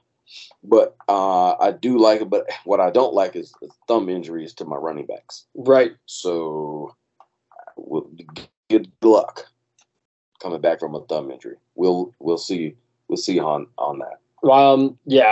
I think he's going to come back just fine. Jonathan Taylor, Zach Moss is no longer in the picture right now, so this is Jonathan Taylor's team, right? Yeah. And I think that's how they should roll. Next up, we've got head injuries galore. We've already talked about it a little bit. Texans quarterback C.J. Stroud has been ruled out versus the Browns due to that concussion. This is the second straight week he's missed. Case Keenum is to get the start. So, it sucks. Bad for C.J. Stroud. I really, bad for the kid. Yeah, I really want, Stroud, to me, he's still the best quarterback to come out of this draft class. He's been special all year. And he showed that he is a game changer, and he is a true leader. Quarterback, he's a team elevator. Yeah, absolutely. He elevates everybody around him. I don't think that Tank Dell, even though he was great early on this year, I don't know that Tank Dell would have had the same numbers that he had if there was another quarterback on the field. I thought Tank Dell was a huge benefactor of the play of C.J. Stroud, and it really showed. C.J. Stroud, I love the guy, and even though he comes out of The Ohio State University, I'm still a fan. I'm still a fan. I liked him. I liked him as a quarterback in college, man. He's just a monster. So there's that going on. Also, Trevor Lawrence is listed as questionable to play versus the Bucs due to a concussion. They took him out. He wasn't even at the facility practicing the other day. Yeah, I don't believe so. Yeah, they've had him out. He is just not even spotted. Yeah. So we'll see what's going on with old Trevor Lawrence. I don't think he'll play. I don't think if I'm Jacksonville, I wouldn't put him out. I wouldn't play him. I wouldn't either. I'd put C.J. Beathard out there and say, do your thing, right? Yeah. I mean, I understand. Try to weather the storm. Yep, that's kind of what you got to do in that situation. This week, just kind of glancing down, I'm looking to see who the Jags have this week. Let me see. Buccaneers. This week, I mean, Beathard might be able to get it done, but that Bucs team is hot. I don't know. Yeah. That's going to be interesting. On the road. 4:00 game on the road. Oh, boy. Well, technically, I mean, but they're both in Florida. Yeah. So it's a drive down the road. Yeah, it's a drive down. They'll take the They're going up to the Panhandle. No, not the Panhandle. Yeah, we're going down to the lower part of Florida there. Go down there. Yeah, the lower part of the sack. Yeah, down to the toe crack of Florida. Yeah, that's a bus ride. Yeah. So we'll see what happens. But, Trevor Lawrence. And then also Geno Smith, though, is set to return for the first time in 2 weeks versus the Titans. He was dealing with a groin injury. So we'll be seeing Geno Smith back. Alex, I saw you added him on your fantasy team. Smart. Yeah. You know what? Ever since he had that wicked game against the Cowboys, all right, and he had the game of his life against the Cowboys, and I thought, you know what? I'm going to pick this kid up. There's something about it that just makes me think, you know what? He could, especially, and then he had the groin injury, so I had to put, somebody else in. But I'm sitting here going, you know what? He and DK can hook it up. He and DK have been very consistent together.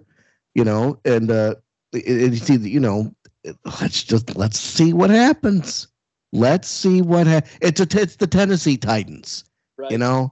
If there was ever a game where he was gonna come back from a groin injury and really put up some numbers, it's this game. Yeah, and get ready for Geno Smith throwing the ball a lot to DK Metcalf and Tyler Lockett, and I know you have both them guys too. Get them double points, buddy. Hey, I need all the help I can get. I don't want to get on that plaque. Man, you don't think it's gonna be a big game for him? I don't know. I think it's gonna be gonna be tougher than people think.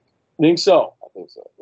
Tough for sure. If Derrick Henry gets the ball, sure, but I realize that Case Keenum had a rough go, but I do think that Geno Smith in the Seattle system, the Pete Carroll system, is better than Case Keenum in the D'Amico Ryan system. He is. And I think that there are better receivers in Seattle as well than currently over there. And Noah Brown had himself a good game. Yeah.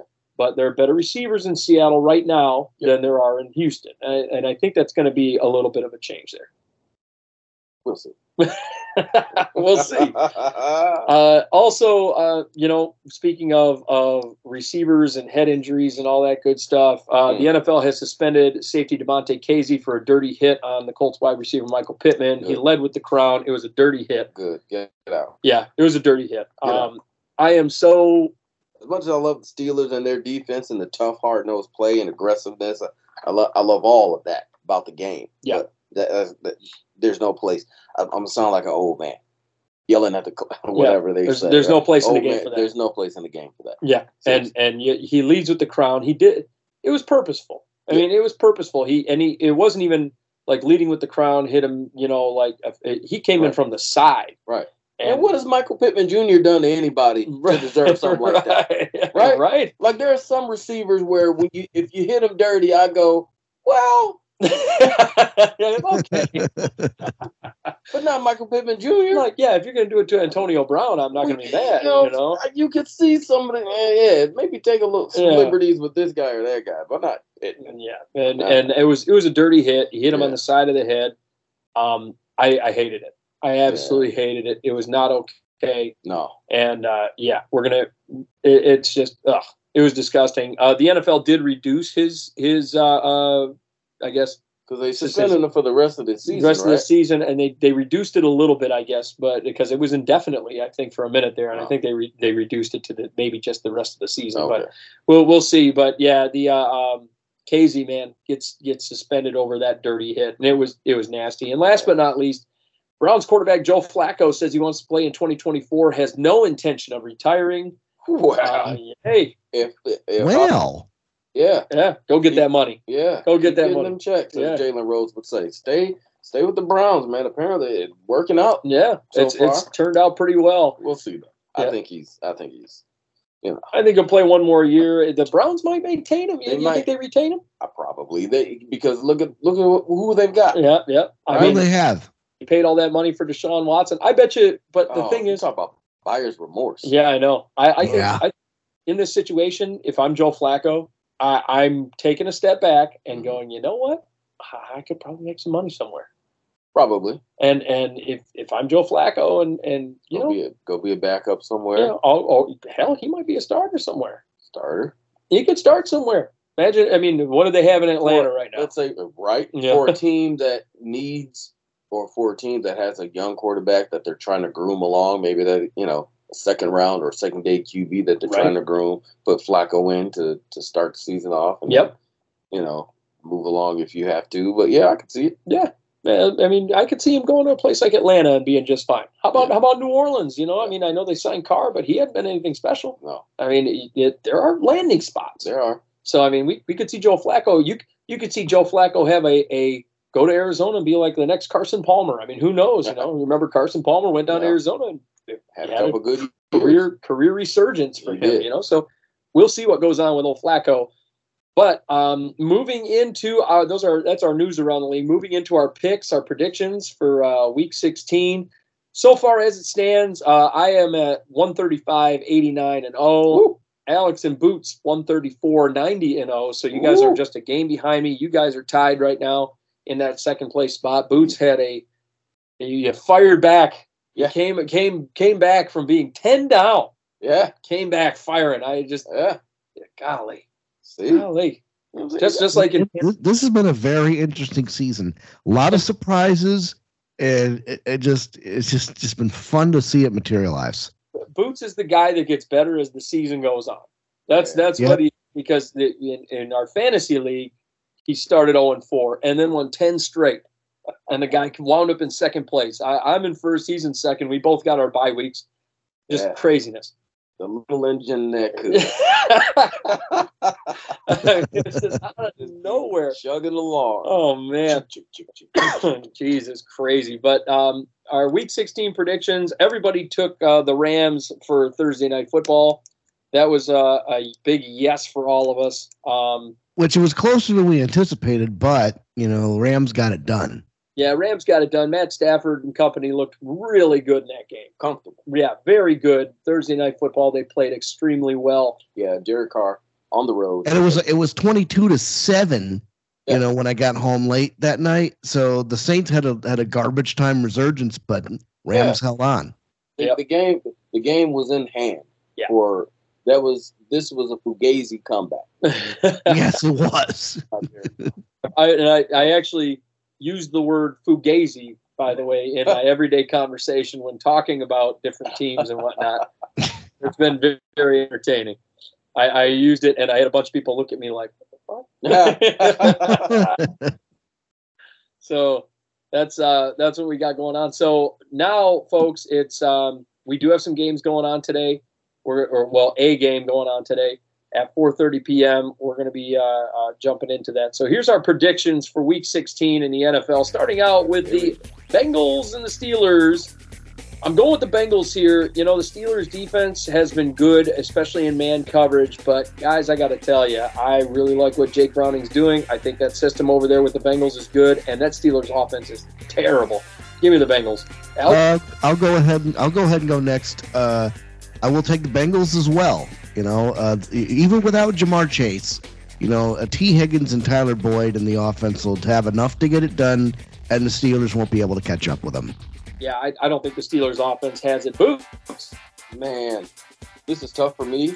This is one of those spots where the Bengals, you think the Bengals are going to go and win. Yep.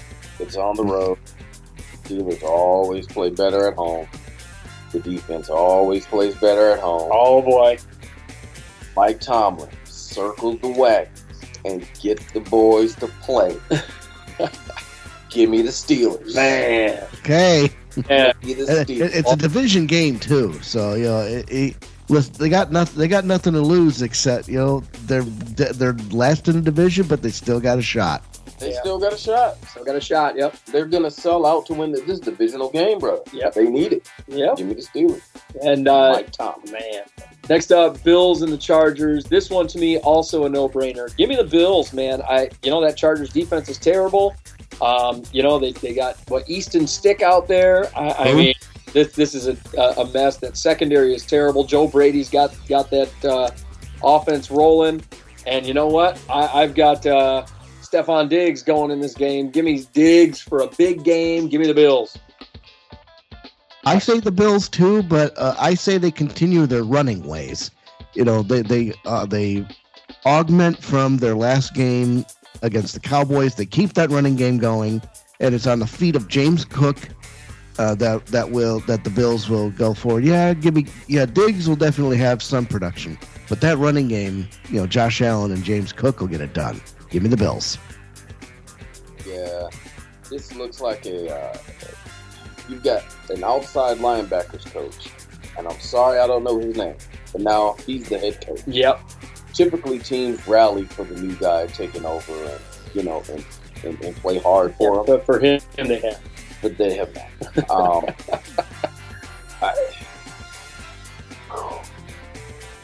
I want to pick the Chargers just because I think they want to show something at the end Show of the some year. gusto. Yeah, some guts. But yeah, give me Buffalo. Yeah, I think it's a no-brainer. Next up, Commanders and the Jets. Someone's got to win. Yep, somebody has to win. That's a toughie. Simeon's coming in for the Jets, so give me the Commanders in this one. I think they have a slight edge, and when I say slight, I mean slight. Yeah. I'm going to also go with the Commanders. Sam Howell is the better quarterback, obviously, but the Commanders' defense is practically non-existent because they sold all their parts, and the Jets' defense, like Boots said, the Jets' defense can only do so much. Yeah. So the Commanders by like a field goal. It's going to be tight, but I think Sam Howell is going to get it. Yeah, it's gonna be tighter than the frog's butt cheeks. Yep. So I go lower. I go low in this game, man. The better quarterback is on the away team, but I'll take the better defense at home. Give me the Jets. Ooh, ballsy. Love. Let me see here. Next up, the Commanders. How do you say it, Alex? They're swirling the drain. Yeah. Circling the drain. Yep. Drain, yeah. Both teams circling the drain. I'll take the better defense at home. There you go. There you go. Next up, Lions and the Vikings. Now, Alex, I need you to sing me a song here. Okay. Forward down the field, a charging team that will not yield. And when the blue and silver wave, stand and cheer the brave. Rah, rah, rah, go hard, win the game. With honor you will keep your fame. Down the field and gain a Lion victory. For the first time since 1993, the Detroit Football Lions will clinch the NFC North Division with a victory over the Minnesota Vikings. It's not going to be as easy as we think it is because Nick Mullins can play. And you have JJ and Jordan Anderson on the field. and Ty Chandler is a threat at running back. But at the end of the day, give me the Detroit Lions. Before we continue on, I got to give you applause. By the way. Excellent rendition of it. It was really good. Give me the Vikings, baby, all day. Vikings are going to win this football game. I'm telling you right now. Nick Mullins is going to have the game of his life. Ty Chandler's going to have the game of his life. I'm going with the Vikings. I'm going with the better defense at home. Give me the Vikings. Yeah, that's a solid pick. That is a solid pick. I will second that opinion. The better defense at home. We need it. Yep. We almost need it more than a lot. I can see a scenario where we win here. The Lions go on the road, take a dump and lose in Dallas, and then come back home and beat us in Week 18. That's not gonna be today. Give me the Vikings today. Yeah. But yeah, Vikings. Give me the Vikings. That's what I want. Skull, baby. Yeah, skull, baby. That's what we want. It's going to be interesting. Yeah, and here's my thing about this game. I think Justin Jefferson is going to come back and finally look like Justin Jefferson. Yeah, he didn't look like Justin Jefferson last game. You know what? He had 7 receptions, 80 yards. That's cool, but it wasn't a Justin Jefferson game. That was Jordan Addison's game. Yeah, and I really do think we're going to see Justin Jefferson be Justin Jefferson. And Nick Mullins, I don't expect 300 plus yards out of him all the time, but this Lions secondary has been sus. The last sus. They've been straight fugazi for the last couple of weeks, and here we are. They're full of themselves. Yep. With that. Yeah. Looking so good. They pumped themselves up with that. You're absolutely right. That's another thing to factor in. The emotional support coach is giving them the rah-rah and patting them on the back. I mean, there is a sense of urgency in that locker room. There is a sense of urgency knowing this is the last slide. You got to finish the season. But so it screams trap game, absolutely. But it screams trap game. I on see both Ty sides. Yeah, I see Ty Chandler doing what he's doing. I see Nick Mullins, who looked damn good last game against a very game Cincinnati defense. Yeah, and passing wise, from a passing perspective, the Lions defense and the Cincinnati defense so far are equals. Yeah, they are. The Cincinnati's sitting at 18th against the pass. Detroit's sitting at 19th against the pass. Yeah, these guys they're neck and neck. I see a game right now where this is going. I see one path. And maybe I'm wrong. I probably am, but I see one path. I see Week 17, and I look at that on the slate, and I see Detroit getting ready to go into a 3-game matchup: Vikings, Cowboys, Vikings. Yeah. And I see Week 17 on the horizon, and I see these two teams duking it out for the divisional title. Week 17 or Week 18. And that's where I see it going. I swear, if the Vikings win this game, I could see Dallas spanking around the Lions. Yep. And then going to Week 17, Vikings-Lions through the division. And at that point, I wouldn't even care if the Vikings won. I want them to win, but I wouldn't even care that much. Just seeing that matchup in Week 17 or Week 18. Week 18. Week 18. Yeah. Dude, with everything on I'd have the to change my pants. Everything is on the line. This is setting up for Vikings to win tomorrow, Lions lose in Dallas, and then come back home and beat the Vikings to take the title. Yeah. That's how I see it playing out. That's how I see it playing out. I really do. The Lions making the adjustments in this game, and the Vikings. This is the first time they're going to see Nick Mullins, live action. Yep. First time, and it's going to be an adjustment period. And I'll take it one further. There's going to be a game-winning touchdown pass in this game.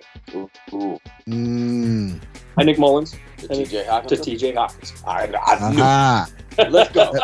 That's a solid pick too. Either him or J.J. I would even go as far as Jordan Addison might get that game winner. I would love to see T.J. Hawkins. I would love to see T.J. It's got to be. You can't. Well, I'm sure you would. Yeah. Yeah, write it. You can't book this, bro. Yeah. It's going to be T.J. Hawkins catching the game. It's got to be. It's got to be. I would lose my shit. Either a game-winning touchdown pass or the conversion to get the win. game-winning field goal. Yep. Get the win. There you go. Yeah, I can see it happening. I totally see it happening. So, that'll be a fun one. Next up, Browns and Texans. This is a tough Browns defense. The Texans running in there with Case Keenum. Give me the Browns. I think Flacco is going to have this one under control. The Miracle Man isn't going to be able to stop that Browns defense. Give me the Brownies. Not so fast, my friend. Ooh. Now I'll tell you what. Joe Flacco threw 3 picks last week. Yeah. Now, is he going to throw 3 picks this week? Probably not. And is Case Keenum the guy in Houston? Probably not. But they're at home. They're at home. They're in a dome, and DeMeco Ryans, I swear, took a team that had no C.J. Stroud, no Tank Dell, no Will Anderson, and got them to win over the Titans in overtime. That said, this isn't the Titans. Right. But I'm still going to go with the Texans to try to take the lead in the pick'ems. Ooh, buddy. Yeah, both teams lead it. Both teams won in overtime. Yep. Cleveland had a more spectacular win. Yep. And I think they are in a spot where they are a little bit over full. Yes. And I think Houston playing at home, Oh. their defense, underrated defense. Case Keenum, you got 2 veteran quarterbacks. Yep, 2 vets. Who know, and this is the game manager. This is a game manager Super Bowl. It right? is. It is. Give me Houston. Ooh, man. Everybody going against me today. I love the Browns. This is the Flacco game that 140 a touchdown and 3 picks instead of 3 touchdowns and 300 yards. This is the Flacco game where you go, oh no, there he is. There he is. There's the Joe Flacco we've grown to know and loathe. It's just one of those. They're in a bad. It could be one of those things. Just a bad spot, bad emotional spot, because they had to come back victory in overtime. Yeah, now you got to go on the road, right? Mm-hmm. And having an empty stadium matchup, you're going to see the Packers and the Panthers. They're probably going to get blacked out. Not a lot going on down there in Carolina. It's going to be in Carolina. The Packers are just going to kick the ever-loving shit out of these guys. It's not even a question. Give me the Packers. Packers. Yeah. I don't know. I don't know. Jordan Love has not.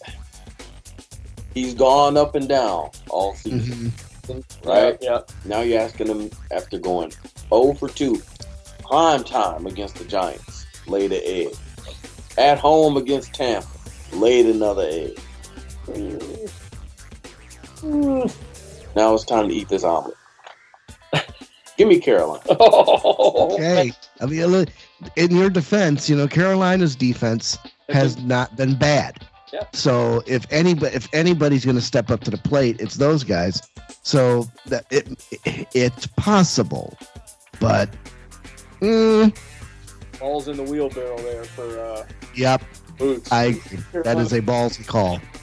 Man, back-to-back win. Whew. I mean, I need to lead in the pick'ems, but at the same time, what has Jordan Love shown me in the past 2 weeks, especially with a tough secondary he's going to have to go against? Yep. I don't know. Yeah. I don't know. I see it. I feel it. Jeremy Chin is back on the field, so we'll see. Next up, Seahawks and the Titans. Look, I think the Titans are a disaster right now. The Seahawks are still fighting. Not to mention, sorry, but the Packers. Jaden Reed injured. Christian Watson injury. In and out. He's playing the hokey pokey. Yeah, the A.J. Dillon. Aaron Jones will be there. Aaron Jones, he's healthy. He's healthy. No injury designation this week. We'll see. Yeah. A lot of questions. Yeah. A lot of questions. Seahawks and Titans, look, Titans are out. They're eliminated from playoff contention. Derrick Henry's upset. Seahawks are fighting. They're swinging. And Geno Smith comes back onto the field. This Titans defense has been very susceptible to the pass. You know what? Give me the Seahawks. Seahawks. Not so fast, Mike. Oh. Oh, Lee Corso coming in with a steel chair. So listen, let me tell you something. You've got Seattle, once again, West Coast, East Coast. Mhm. Yep. Early day. When we've seen this from Seattle, what have they done this season? The laid neck. Exactly. Yeah, yep. So let's eat this omelet. Let's go, Tennessee. We playing for pride. We are playing for pride in Tennessee. I guess. Yeah, I guess. yeah. Look for Tajay Spears to go ham. Yeah, Let's go. you know what? He's gone ham a couple times this year. We've seen Ham and eggs. it. That sounds really good right about now. Now I could go for some breakfast.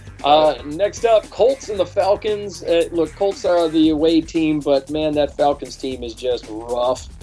I think the Colts are the hot team right now. They have the hot hand. Give me the Colts and that Colts defense. I know the Falcons' pass defense has been really good, but their run defense kind of leaves me a little bit to desired. Give me Jonathan Taylor and the Colts. Yeah.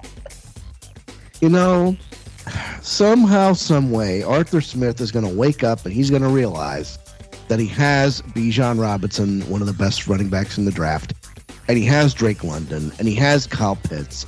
Somehow, some way, he pulls his head out of his ass, and I'm doing this to be merry contrary here, but I'm going with the Falcons. They're at home, and I'm just hoping that Arthur Smith looks over the tape and goes, "Oh, I need to use Bijan more."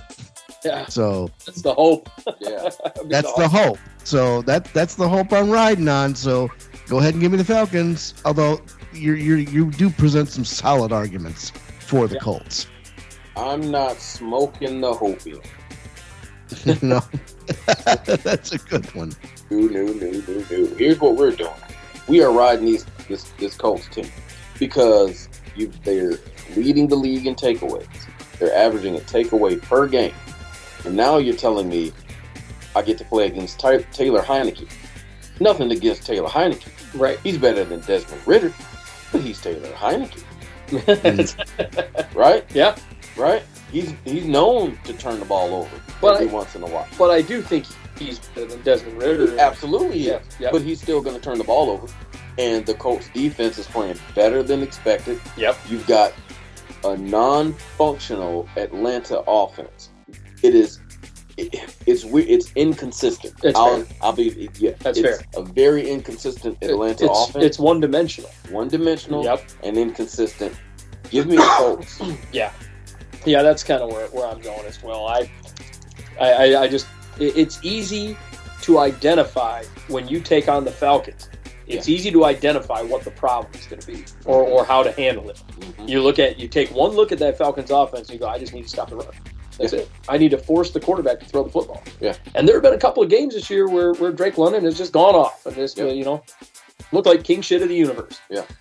But most of those times, there you go. you don't have the quarterback that can effectively deliver him the football, and he struggles. There you go. And that's been the big problem with the Falcons. They said, quarterback, who needs that? Throw Desmond Ridder in there. Third round. Yeah, and everybody said you should have saw last year when they did that. Mm-hmm. It was a mess. Yeah. It was a mess. They should have played him earlier in the year. Right. They played him late. He looked okay, but there was times where he just looked ridiculous and bad. Right. And this season, he's looked more bad than good. Yeah, and last year was it Mariota that started for them, Yeah, right? Mariota started for the bulk of the year. Yeah. So I mean, it's just a mess. Next up, Organizational thing. yeah, absolutely. Next up, Jags and Bucks.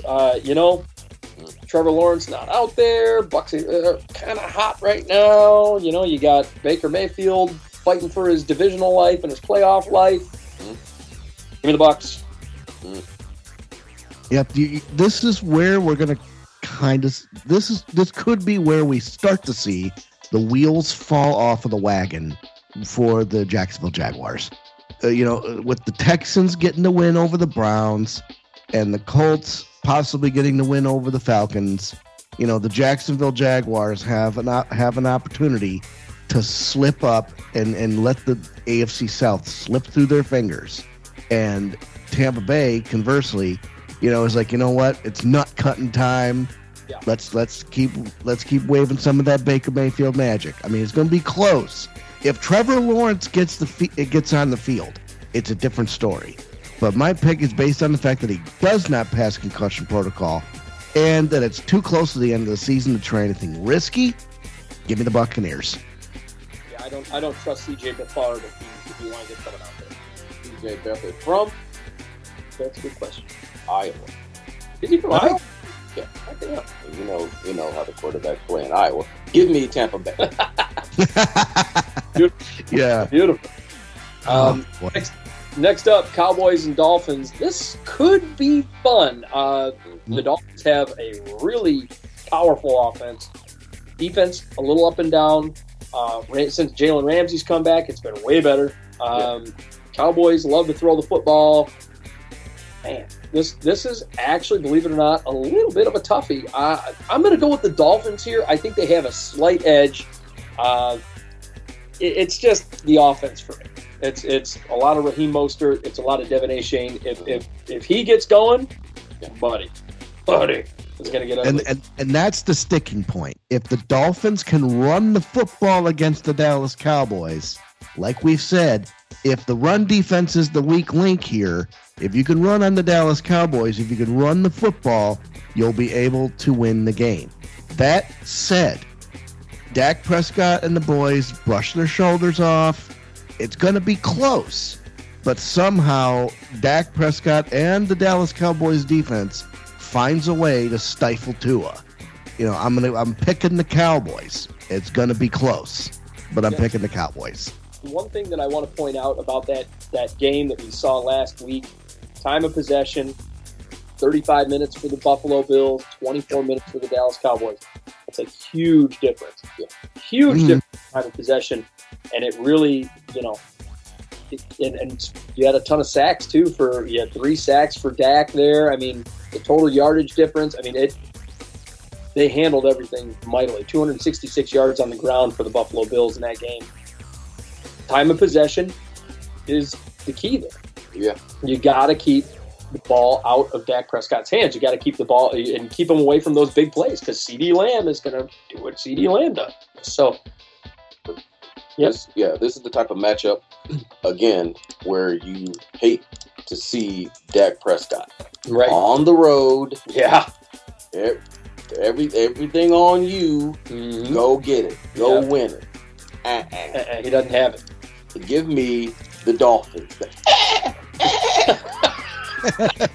And somewhere, somehow, Aaron Rodgers is healing. Oh, the animal noises on this show. He's got out of control. You look at the Cowboys. Pressure on the quarterback. Tua gets the ball out quickly. Accurate pass game. Raheem Mostert, Devin Achane getting work. Give me Dolphins. Unbelievable. Yeah. The animal noises on this show have gotten out of control. Unbelievable. Oh, Jesus, you're killing me with this shit. Next up, Cardinals and the Bears. Look, Kyler Murray, I don't know if he's hurt. I don't know if he's healthy. I don't know what in the hell's going on with him. Defense. I guess the better question is, who cares? Yeah, exactly. At this point, yeah. Who gives a shit? This is basically which team sucks worse. And Scott, I don't know if you want to take the lead on this. Someone's got to win. I'll take the Bears. The Bears defense at home. And you know what? Bustin Fields, he'll have enough here to beat a questionable Cardinals team. Give me the Bears. I agree. At this point, it's like, which team sucks worse? Well, the Cardinals suck worse simply because their team's an injury ward. Kyler Murray is questionable, and especially since they trotted him out on the field when they shouldn't have. So, and go ahead and give me the Bears. Yeah, for sure. Speaking of the Cardinals, I didn't get on talk about him earlier, but Trey McBride, great tight end spot. Yeah. Man, man, he has been as they say, a revelation. Yeah.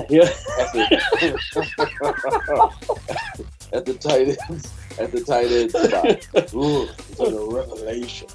This guy, right? So Trey McBride and Kyler Murray, they are simpatico. They have a great relationship on the field. But Kyler Murray has been known to throw to the tight end a lot. Yeah. I could see him doing that again against the Bears because there's no receivers to speak of in Arizona. No, not really. Hollywood Brown's been playing a hokey pokey on and off the field. Yeah, Michael Wilson. I love Michael Wilson, but he's been injured. That was kind of the story on him coming into the season. He had some flashes and some moments, but it hadn't worked out this season. So with all that being said, give me the Bears. Yeah, the Bears. Yeah, Bears. Justin Fields should go crazy. Yeah, should. He should. Next up, the Patriots and the Broncos. What a gross matchup. Like a turd sandwich or a douche canoe. Yeah, this one's going to be ugly. Look, Bailey Zappi has these weird moments where he's like the most accurate fucking quarterback I've ever seen in my life. And then he has these weird moments where he can't complete a fucking pass. Yeah. Like that's how he was at Western Kentucky. Yeah, he's just so streaky. Yeah. And you just don't know. Like I watched him a few moments last week against the Chiefs. A pair of tidy whiteys. Like against the Chiefs, it looked like he was. I'm like, wow, he's throwing the ball well. Look at him go. And then the wheels just came off. It was like halftime happened, and it was just nothing. Yeah. You know what? I think this is going to be Broncos all day. I don't like the Broncos defense, but at the same time, the Patriots offense is just garbage. Yeah. Yeah. Broncos. The Broncos defense will have a little bit of, they'll have a little bit of reprieve, and they're probably stinging after getting spanked by the Lions last Saturday. So yeah, let's have the Broncos, take care of business against New England here. Russ may cook. I think we're going to get something halfway decent from Russell Wilson, but at the same time, like I said, this game's going to be bowling shoe ugly based on the statistics. But give me the Broncos. Yeah, I can see it. This is a bad spot for the Patriots. Great spot for the Broncos. Coming off of a loss, playing at home. Now the Patriots have to come in. East Coast, West Coast. Mile high. Lake came right. Mile high, cold, probably snowing. It's not like they're not used to that, but I'll take the Broncos. Yeah. I'm with you there. I just think the Broncos have this thing locked up. And by a hair. Yeah, right? Yeah. I mean, too bad. Two bad teams. Someone's got to win. Yeah. What's the analogy you use, Alex? The dead zebra getting gummed to death by a toothless lion. Yeah. The Broncos are the toothless lion. Yep. Especially since they played the Lions. They got their teeth knocked out. Next up, we've got Raiders and the Chiefs. The Raiders are so bad, and the Chiefs are so. Give me the Chiefs. That's a very. It's that's all it is. I mean, it's that simple. That simple. It's Arrowhead. It's at home. It's the Kansas City Chiefs. It's Patrick Mahomes and Travis Kelce and Rashid Rice. Give me the Chiefs. Huge. Also, the return of Isaiah Pacheco this week. Also, the return of Isaiah Pacheco. You're looking at the Raiders, who are full of themselves after thumping the Chargers. A bad Chargers team. Right? A horrible Chargers team that just lost their head coach. Putting up big-time numbers, the best numbers you've seen out of the Raiders in forever, right? All-time type of numbers. And now, here's your reward. Yep. Go on the road to Arrowhead and play Mahomes the second and the Chiefs. Get out of here. Give me the Chiefs. Merry Christmas. Here's your coal. There you go. Next up, Giants and the Eagles. This is going to be a beating. Tommy DeVito is going to get brought back down to earth. He's going to get buried under the earth. In the words of Boots, we fly high. Give it the Eagles. Yep. Yeah. It's at this point, it's like it's a divisional game, so you expect it to be somewhat competitive, but at the same time, It's Tommy DeVito, Saquon Barkley, and a cast of characters we don't know who they are. And Jalen Hurts, is hurting after that loss, to God, who did they even play last week? The Seahawks. Yeah, give me the Eagles. Yeah, again, a classic spot where it's a get-right game. It's a get-right game because the Giants already last week, after looking great on Monday night, they come back down to earth against the Saints on the road. Yeah. Now here they are, back-to-back road games, and you have to go to Philly. And Philly is looking like, okay, it's time to get back to where we need to be. Yeah, they're bad. Because they have to have this game, right, in the standings, because you're probably looking at Philly Week 18, probably looking to try to sew up the division against the Command.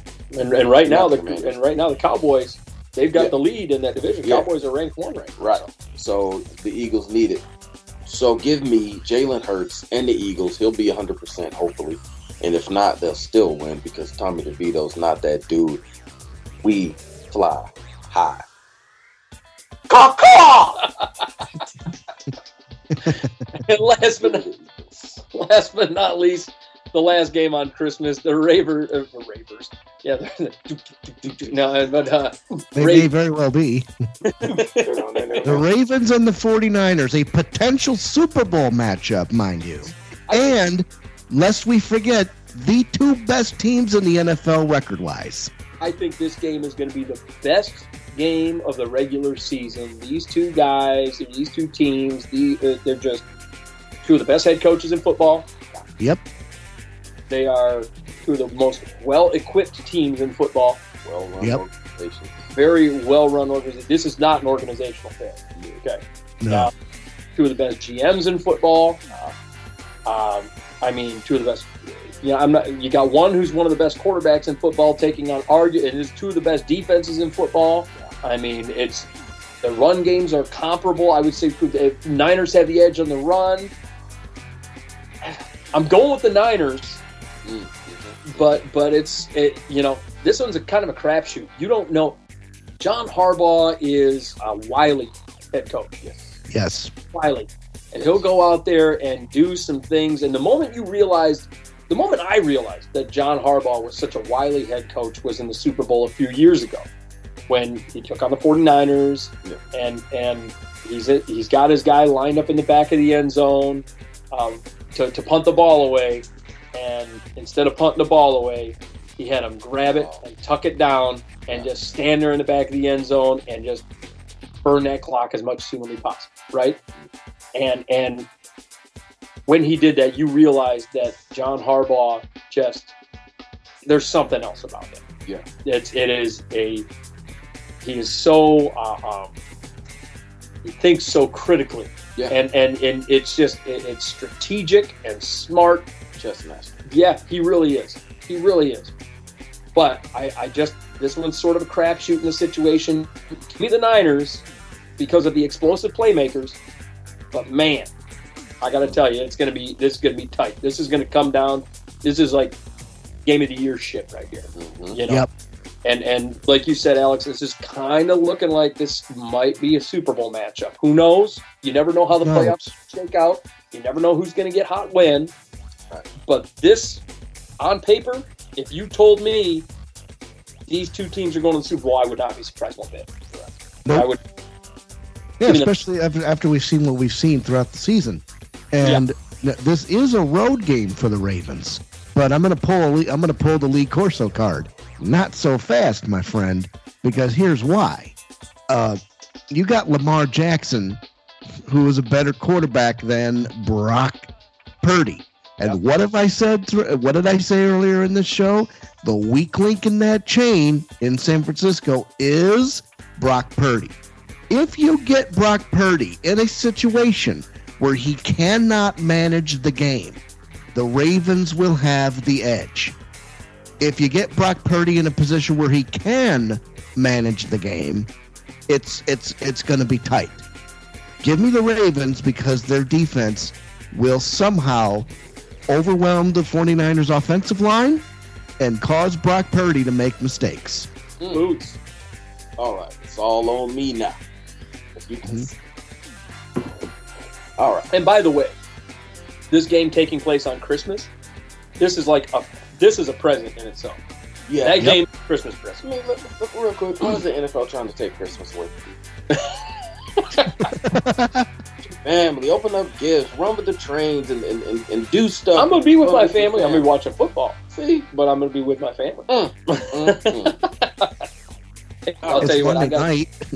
I can see Monday. I can see it at night. Let me tell you, I got a 1-year-old son Yeah. that loves to sit with his dad and watch football. Well, That's a bonding experience. Yeah, absolutely. Anyway, I feel differently. As I've grown in age, I'm starting to feel differently about It's certain tough getting old. Right? All right. With all that being said, okay, I love the analysis from you guys, but this is one of those games, nut cutting time, where I need to see something from Lamar, and I haven't seen anything from Lamar up when it comes time to when you need it. Yep. This is the type of game that you need on the road, prime time. Yep. Give me the 49ers. Woo! Better defense, playing at home. I don't believe in that. I love Lamar. Let's just get that straight. I love his game. I love how he plays. But I've seen some bad games, some what are you doing plays from Lamar. I've seen some games where they needed it Yep. from him, and he hasn't come through. Yep. Until I see it. And last week against the Jags, let's point out, when Lamar had a lot of pressure on him, Yeah. he ran that ball 12 times for 90-plus yards, Yeah. and they were able to apply pressure. Trayvon Walker able to apply pressure. It's one of those things where if there's anybody that's going to be able to apply pressure, it's the Niners. Thank you. Look at that D-line. Yep. Since they've acquired Chase Young. Yep. Excuse me. Yeah. Right? Yeah. But it's been a completely changed, and it's crazy that I feel like they're going to be able to collapse that line. Yeah. But also the Niners, their secondary is good. It's It's a good. good secondary. I'm not going to say it's great. It's but not It's good. But here's the thing: the Ravens don't have the receiving core to exploit That. that. Yeah. The weakness in It's the going to secondary. require Zay Flowers to play Yeah. the game of his life, and I And don't it's know gonna that he's right, and it's going to require a lot more from Lamar, which again I haven't seen yet. Right. So give me the 49ers. Yeah. Not to mention, a lot of people are going to point to Isaiah Likely. Let's remember that Niners front seven and those linebackers that are going to be lining up against Isaiah Likely and guarding Isaiah Likely.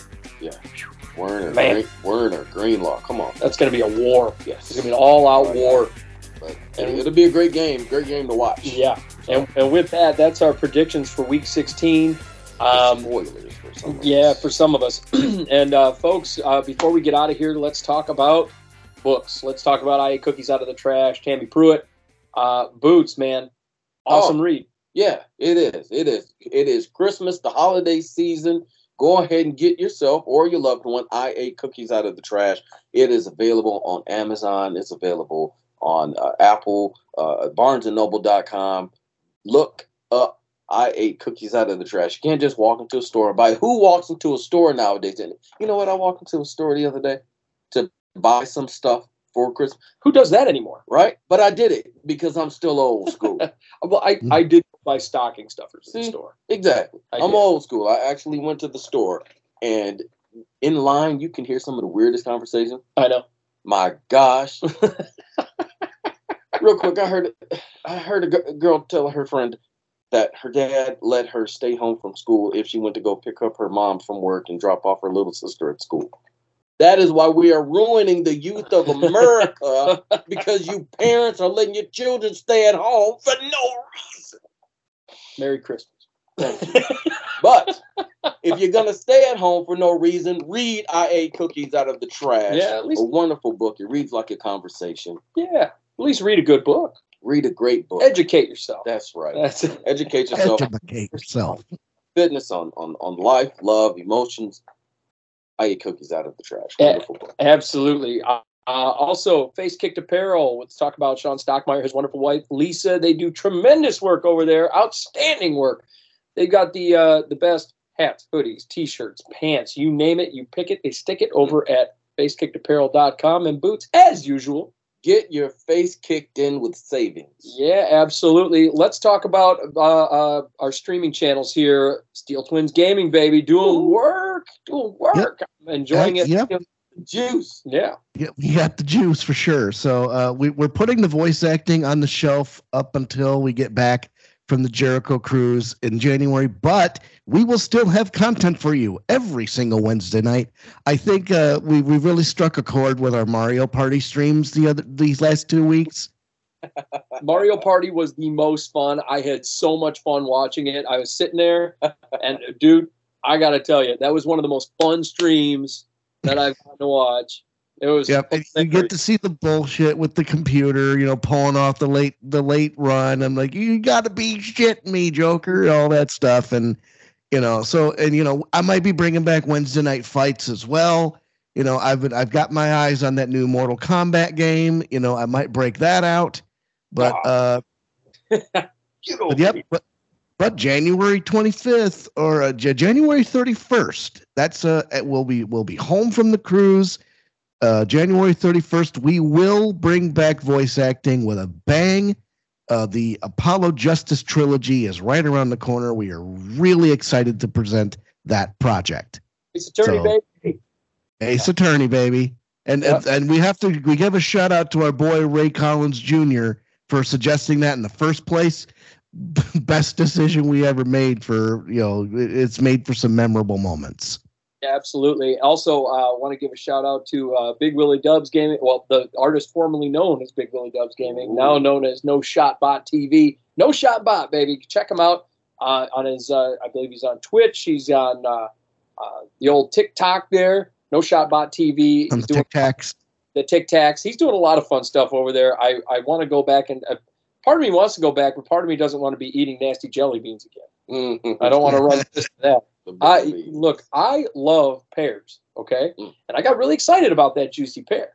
And then I wound up eating a nasty booger bean, and I don't want that. Yeah. So, I want to go back over, but I'm not sure if it's a good idea. Right. But it's a very entertaining channel. I think folks have...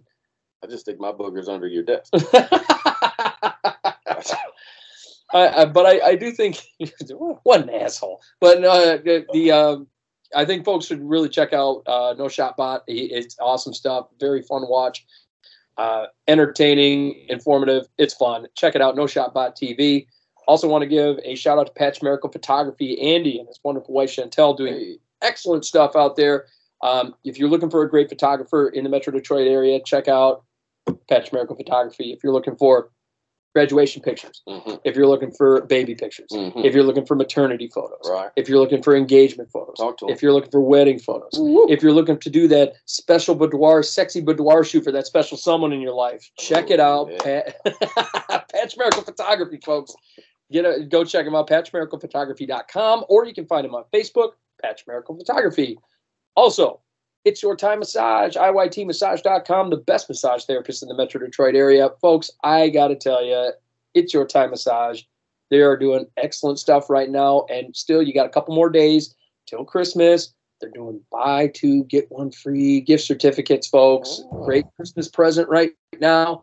Buy two, get one. They're doing them for all the stuff, too, 60-minute, 90-minute, and 2-hour. So check it out. You can include all the good stuff, the cupping. You can include the paraffin wax, all that good stuff. So check it. CBD oil too. The CBD, you can add that on there too. So stocking stuff. Oh, buddy.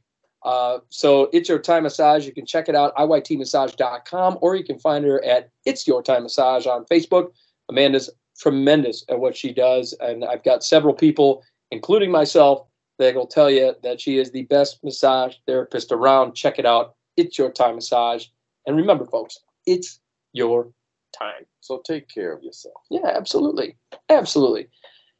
And folks, that I believe is our show. Now, before we take off, I want to talk to our fans. I want to talk to them for a minute. I got to talk. Let us talk to you. Let me talk to you for a minute.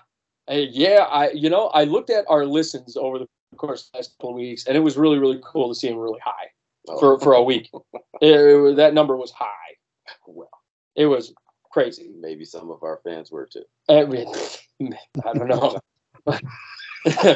Maybe. I don't know.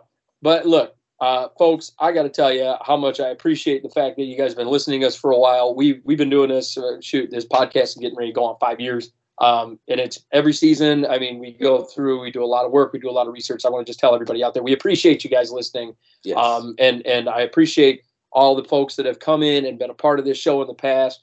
From Boots to Mr. Alex Steele, who's been a mainstay here, to our boy Tyler Shanto, all those guys. We've had special guests on the show. Andrew, Alex's brother Andrew's been on the show. Ramia, from our boy from Minnesota over there, he's been on the show before. So it was just a really good experience having all these people on the show. I want to give a shout out to two of our listeners who have been listening to us, brand new listeners who are listening to us consistently. Dave Alley and his dad John. Both those guys have just been giving me, and they gave me some really positive feedback this last week on the show, which I was really happy about. I watched football games with them last week. So shout out to those guys for all the love and all the listening and spreading the word about us. And I really do appreciate it. So, sure do. Yeah, absolutely. And Alex said some wonderful things about me in the text. I haven't gotten, thank you, Alex, for saying that in the group text. Yeah. I appreciate that, man. Alex is a nice dude, man. Nice guy. Me, not so much. Well, no. Because I'm gives, exactly. That's all. Exactly. But Alex is a nice guy. He waved goodbye to me the other day. I tell you that. No, did he? Yeah. I only saw one finger, but I'm sure. Sure, you just went. Sure, the rest were there too. So, folks, that's our show. That is our show. We really appreciate you guys listening. We'll be back next week. Week 17 is on the way. The playoffs around the corner. We're going to be looking at that playoff picture a little bit more, and it's really starting to really take shape here. So I hope everybody's excited. I'm excited.